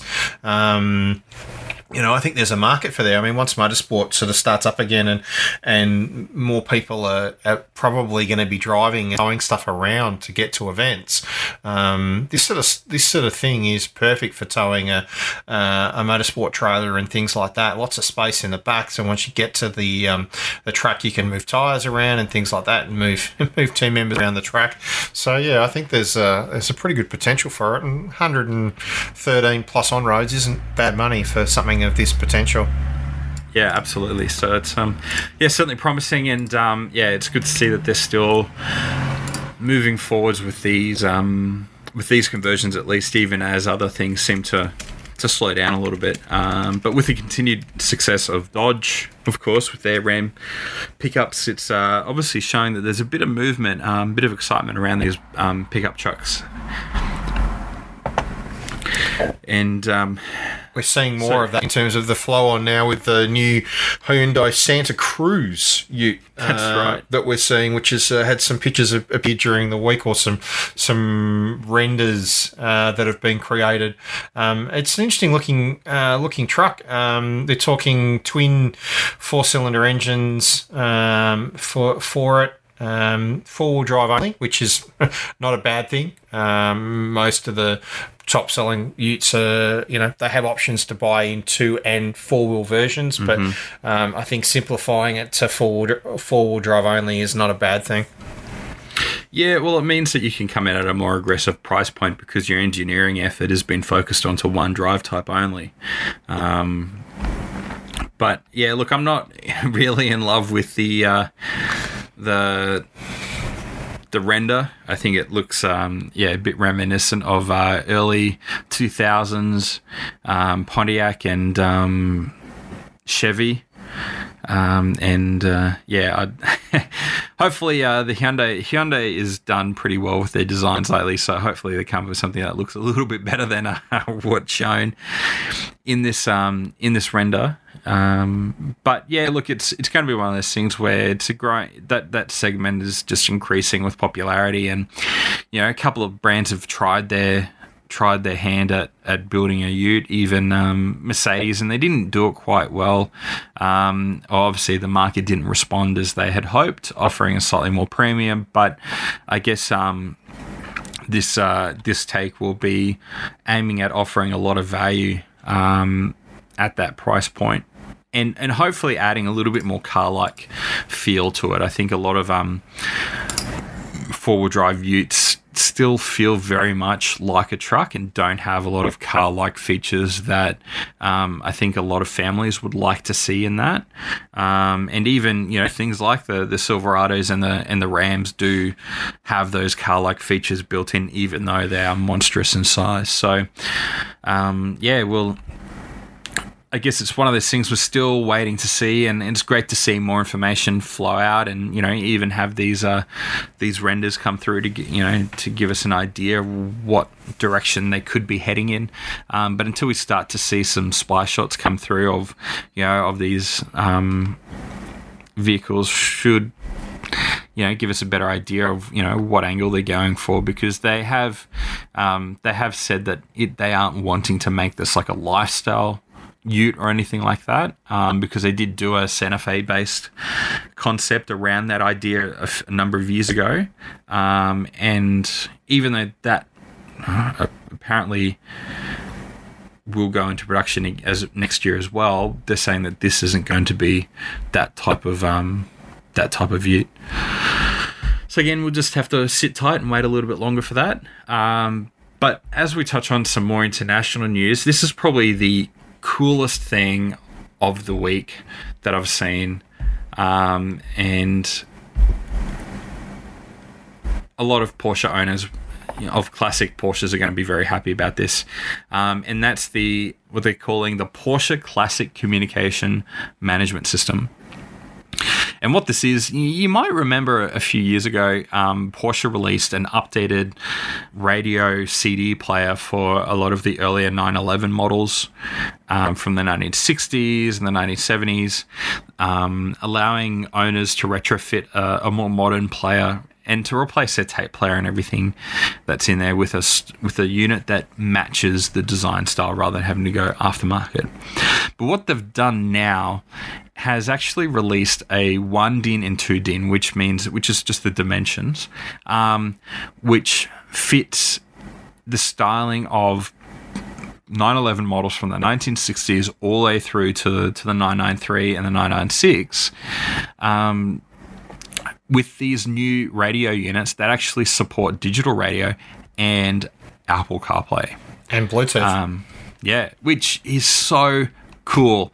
And the way that they've done the designs, we'll have the photos up, match exactly the interior design for it. Now, it's not cheap.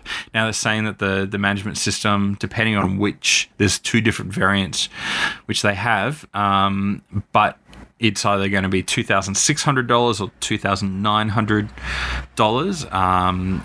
But it's available from your Porsche dealer. You can have them install it for you, and once it's done, plug in your phone and you're good to go. You'll have Apple Maps, Google Maps, Waze, and you won't need to have any sort of phone mount or anything, any other ugly bits in there. So that's really cool. Yeah, it's great. It looks really good in the photos that, as Ash said, we'll share online. It looks really good, but even the smaller units, like the single 1 DIN units with the smaller screen on it, they actually look quite good. I mean, sure, the screen is a lot smaller, but you can still obviously see all your logos from your CarPlay and your Android Auto, but it just looks really, really good in the system. There's obviously a separate device that needs to be created for some of them to be able to have a smaller box to plug in your cables and stuff like that. But, at the end of the day, the money for that and what it'll give you, and it's a custom, it's obviously a Porsche branded thing, so that you can have it fitted by your dealership. It's going to have warranty and everything else in it. It's going to be designed to work with your car. Well done, Porsche. This is a great idea.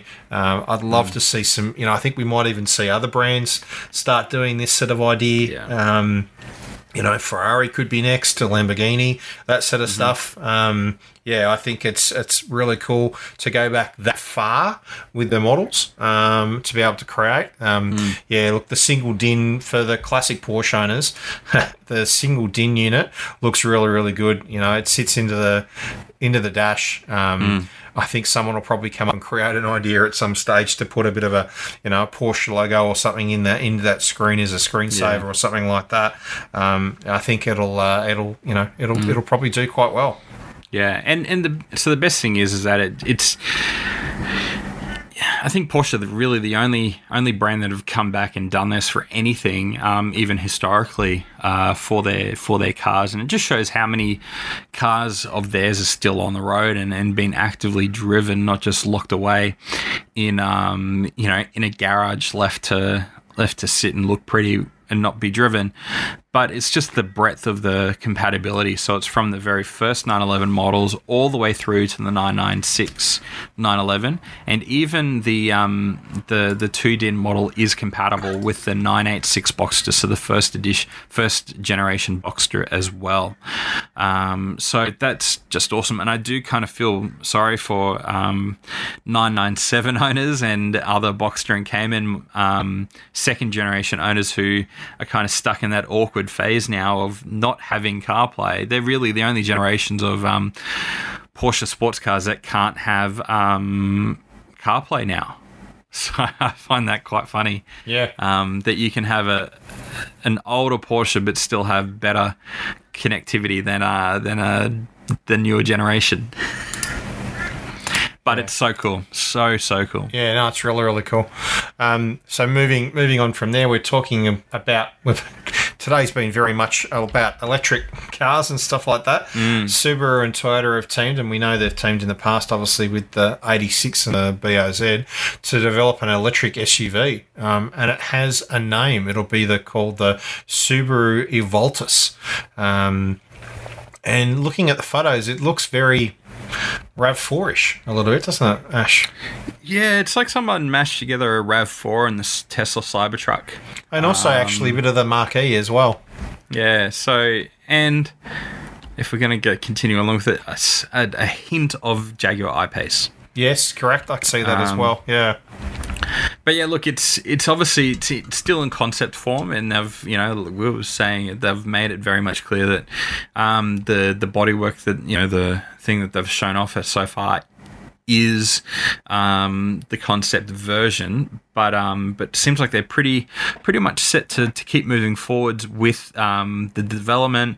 They're saying that the maximum output would be about 213 kilowatts, which is pretty impressive, and four-wheel drive capable, and a range reportedly of up to about 500 kilometers. So it seems like a fairly solid offering, and because it's Subaru, I'd expect it to be fairly moderately, not super cheap, but not outrageously expensive. I think it'll be well priced in the market. Subaru Australia hasn't confirmed whether it'll come here, but it's too early days really for them to confirm on that. It's not saying it's going to have its world debut until at least the end of next year.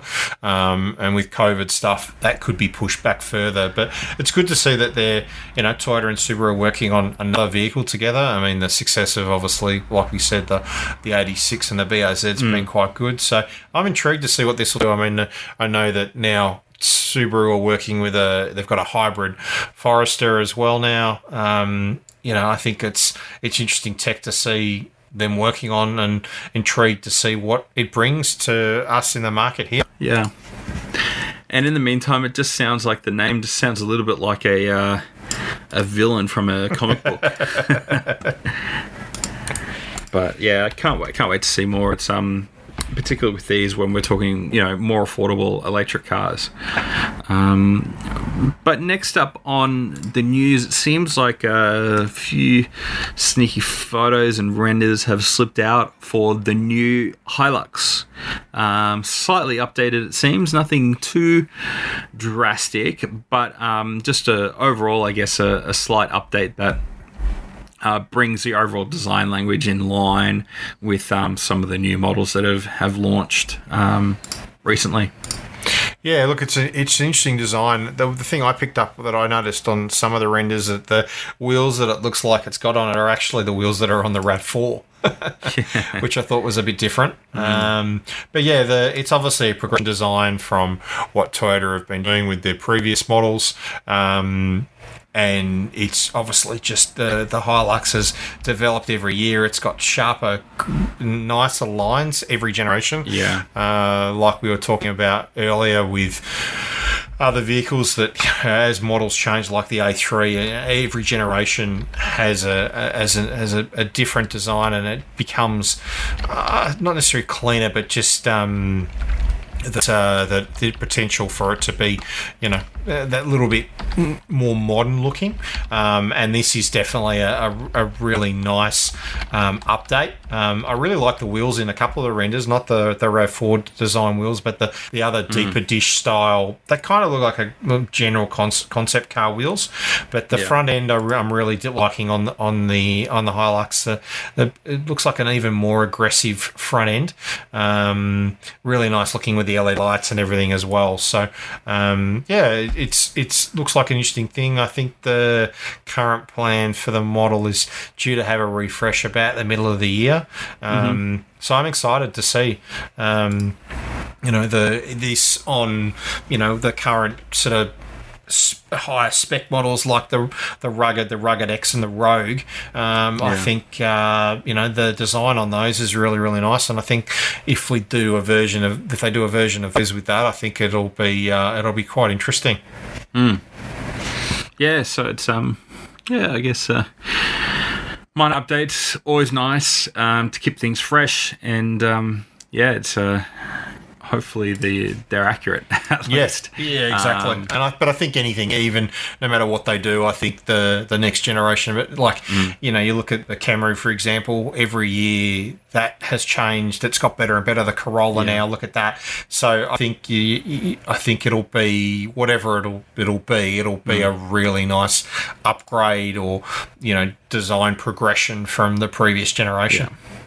And I think, leaks these days tend to be mostly accurate when we have ended up with some sort of render. I can't remember the last time we had an outrageously inaccurate leak. Render's obviously a different thing, but leaks of these sort tend to be straight out of some sort of documentation or anything like that. So you can be pretty confident that the final design is going to be fairly similar to what you're seeing. Yeah, exactly. But let's have a look at... we've got a couple of motorsport stories. We did start talking about the shifts, the silly season starting with Formula One drivers. But one thing we didn't get to mention last week was... so Aston Martin is returning as a Formula One team. And Toto Wolff obviously is team principal of the Mercedes-AMG Formula One team, but he seems to have just recently bought shares in the Aston Martin brand itself. So that seems to have been interesting. There was a bit of talk, I think, about whether we could see Toto Wolff switching from Mercedes to Aston Martin. Obviously, if you have shares in another brand, it could be a good hint. But it seems like they've confirmed that there's still he's committed to at least the Mercedes racing team for the time being. Yeah, he's good friends with Stroll. With Lawrence Stroll, who is head of what will become the new Aston Martin racing team, and there's talk that I think it'll be interesting to see. Toto's always looking at moving to what his future will hold, so I would not be surprised that there's been whispers that brands will pull out of F1, and if Mercedes were ever to pull out, and he would leave, I think he would probably move to Aston. But I think the other option, I think, being involved here is I think that he could become more heavily involved with Aston Martin from the road car side, from that brand.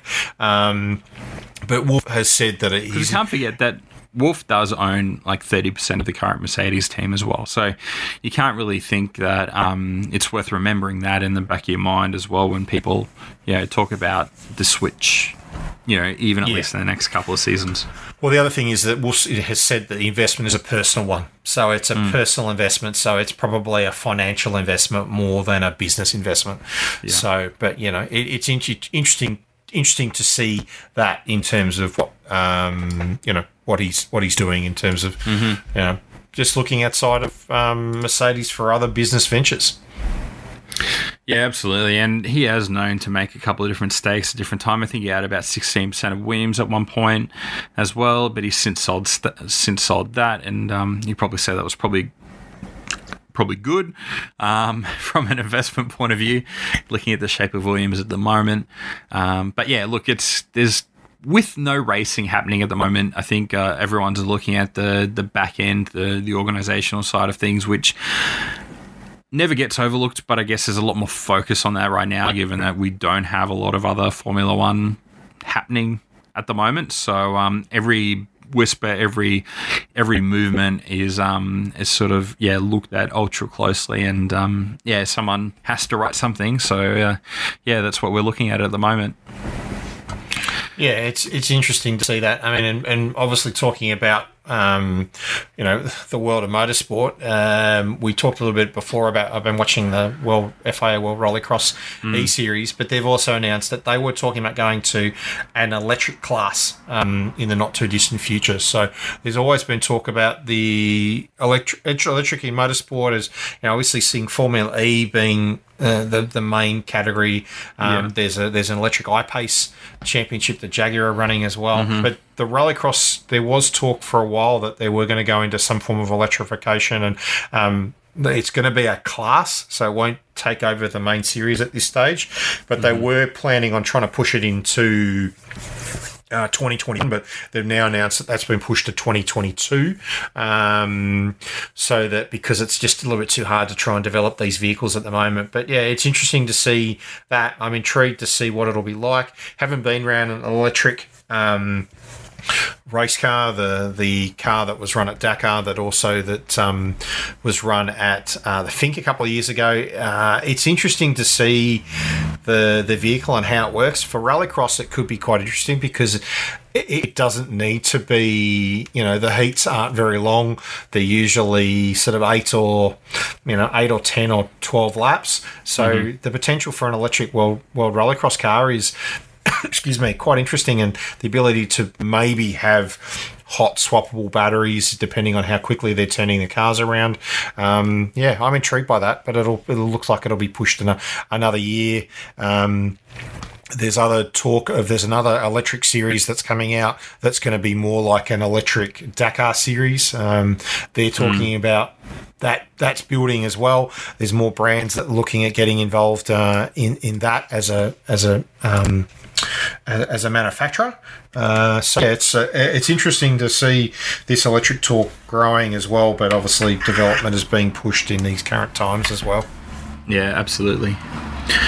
Well, it's you've listed a couple of other bits of motorsport news in here. There's one looking at Ambrose. Being announced this morning, actually, that Marcus Ambrose will return to supercars, but in the E-Series, the Supercars E-Series, which will be happening again this Wednesday. They've already got a render out of Marcus's car, and it's obviously got Pertec signage similar to what he used to run. But he's going to be running a Mustang, which is great to see. That's great. We didn't get to touch on it last week, but Simona de Silvestre ran in last week's Supercar Series along with Will Power. So we're seeing really, really more wildcard appearance in the supercars because it's easy. It's easy to create a wildcard series for the E-Series than it is to go and have to build a separate car and find sponsors. And so it's great to see. And as a result, this week's racing is going to be really packed because Joey Logano is going to be racing, and he's a NASCAR driver that drives for Penske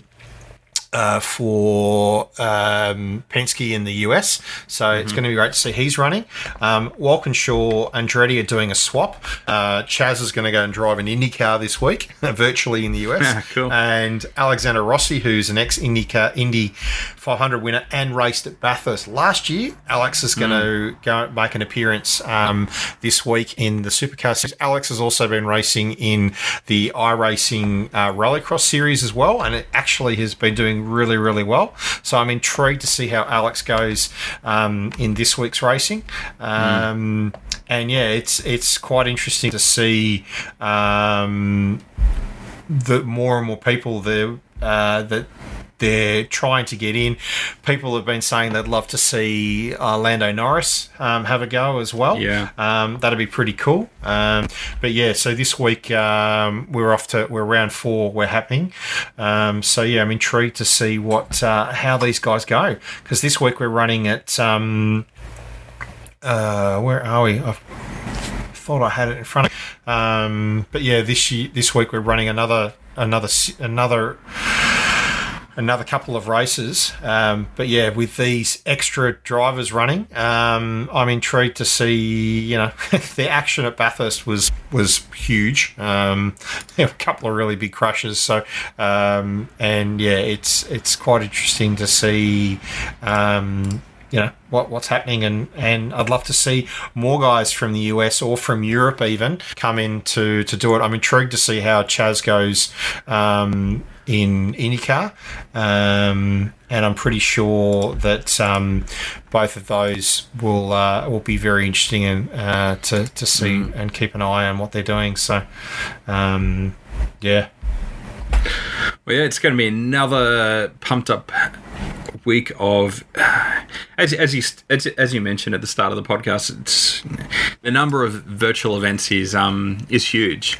So it's there's always, every day there's something to watch at all hours of the of the week. So it's and there's the good thing is it's all prime time, so it's literally it's late of an evening or it's early morning. Here's the data I was looking for. They're running Montreal and Watkins Glen this week. So Joey Logano's already run both of those in NASCAR career. So yeah, I'm intrigued to see what that is. But yeah, as you were saying, there's another series kicking off tonight, being Sunday, which we'll give you a report on next week, because I intend to stay up and watch that, because again, it's another series. This is going to be the SRO Esport GT series. For those that are not sure, SRO is the Stephen Rattel organisation, which is the governing body behind a lot of the endurance racing in Europe. They're also the one behind the ruling at the Bathurst 12-hour as well, and they're going to be running their E-series, but again, they're running on a gaming console setup with Assetto Corsa Competition, which is the official GT World Challenge racing game. It is available. It is great. I've got Assetto Corsa, the non-competition version, and it is, for physics, one of the best racing simulators are out there. And this dedicated version, and you can go out and buy it and download it yourself. I think it's available on PC. It's coming out on Xbox and PlayStation. I think if it's not out already, it's coming out shortly. It's due out on Xbox very, very soon. Yeah, but it's brilliant. Its graphics are great, and it's one of those, if you're kind of starting to get a little bit more serious about your simulation setup, you're playing with the steering wheel and you want to take it the next step further, this is a really good intermediary step before you start going into, I guess, the more hardcore, like iRacing and everything like that. But yeah, this is great, given that this is the official one of the official GT World Challenge games as well. This is great. It's going to be very good. I'm intrigued. I can't wait to try and get into and have a go at the game, but the entry list is impressive. They're going to be running the series, will be running like majority of brands. So Aston Martin are running 5 Pro Series entries, 4 Silver entries. Audi are running 5 Pro, 4 Silver. Bentley 6 Pro and 8 Silver. BMW 2 Pro and 4 Silver. Ferrari 7 Pro and 5 Silver. Lamborghini 6 and 7. Lexus 4 Silver. McLaren 6 Pro and 4 Silver. Jenson Button will be driving for McLaren. This week will be interesting. Mercedes are running 5 and 4. Nissan's running a Pro, and Porsche running 6 and 4. So it's really, really impressive to see. It should be really, really good to watch. There's a whole lead-up series in terms of qualifying and stuff like that. So they're going to be five race championship. So it'll be really good to watch. So yeah, it's going to be live tonight, Australian time, and we'll bring you a review next week on what happened. So yeah, I'm intrigued. It's another interesting series to watch. Well, that's right. And look, if you're wanting to have a bit of fun, we've come across a few different things. And one, actually, I can't get the link to work, but it's from, of all places, Budget Direct. On their blog, they've linked up an article which talks about 8 different car manufacturers if they made a ute. And I think there's I can't see it right now, but there's a couple of really kind of good renders in there. But Joel, if any brand which doesn't currently make a ute could make a ute, what brand would you like to see and what car would you like it to be based off? Yeah, it's quite interesting that there's not many. This little piece that they put together was quite interesting, and they've done before. Budget Direct actually did a couple of years ago. They created modern day rally cars, Group B rally cars, and stuff like that. So there's not a lot that really aren't being that don't already have a ute. You know, sort of Honda have one in the US that we don't get, which is pretty cool, which I like. Audi are mentioned in this piece, and their ute looks pretty good. I think there's a Ferrari one as well. So there's not a lot of brands that don't really do something. I'd love to see Chevrolet or someone else or Ford create a new ute that's based off more a road car, like the old El Camino from Chevrolet's point of view. I think that it's quite interesting to see thinking outside that box and that sort of stuff. BMW, they made that concept a couple of years ago as an April Fool's Day joke, and then they actually made it. Honda have done a concept once before of a Type R type ute. You can almost imagine that anyone can kind of create one now based off any model. That's right. So yeah, it's quite interesting to see, what these manufacturers are thinking. But yeah, having a ute that's not made by someone as a concept is always pretty cool. Yeah, it's look, I'd love to see. BMW have always done a good job with building utes, whether it's for an April Fool's Day or even built by some of their apprentices as a parts runabout.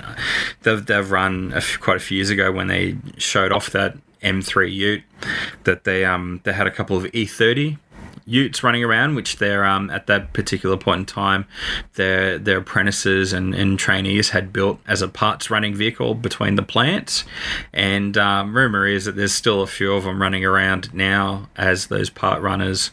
But yeah, seeing some of those car-based utes, it'd be nice to see some of those things return again, given that they, the Holden and Ford with their utes respectively did a really good job, and they were really quite popular because they offered a whole heap of comfort, but obviously exploded with the amount of practicality they had compared to other station wagons and things like that. But yeah, once that blog post starts working again, I'd love to see more of their renders which they've made, because it's always good fun. There was an Audi one. There was one based on a Dodge Charger, a Renault based off a Megane, Ferrari based off the Portofino, a Tesla one based off the Model 3, Rolls-Royce Ghost based one, an Integra based one, and then a Chevy Camaro based one. So quite interesting design in terms of just some thinking outside the box of some brands that we don't ever seem to think. But yeah, quite cool in terms of what they created. Absolutely. Well, to get creative, if you've got kids or if you've got a little bit of time, which you've got spending at home and looking for something different to do, Mazda have, just like a few other car manufacturers at the same time, they've created an art hub, which has a whole heap of colouring images for you to download and print out and to work on and have some fun. So it's great for the kids or great for the grown-ups looking after those kids or who feel like a kid themselves. They've got a whole heap of different classic models as well as some of the futuristic ones. So they've got Cosmo and the Mazda 323, one of the original ones, RX-8, all the way through to their RX Vision concept car. So it's, if you're looking for something else to do, and even if you own one of these cars and you want to make it look like your own, it's not a bad way to spend some time and fill it in. Yeah, the build your own's cool. I always like that idea. I've got a friend that's a graphic designer that has been creating some stuff for one of the car shows over in the UK, and they created a build your own, like, again, that sort of print your car out, build your own design, and he was basically, it was based on, I'm pretty sure it was based on a Fiat from memory, and which was pretty cool to see, and it was an interesting design, and he then created a custom one for a friend that had the same car but needed a different paint job. So Sam over at Motor Inc. is quite a bit passionate car guy, but very clever when it comes to car stuff. So it is interesting to see. So it's good to see Mazda creating these. I need to go back and have another look and have a look at those, and I think I might have to print one out during the week and spend some time having a bit of a play with one. So it's and look, if colouring isn't your thing, and given that we can't travel overseas at the moment, there's quite a few museums have actually made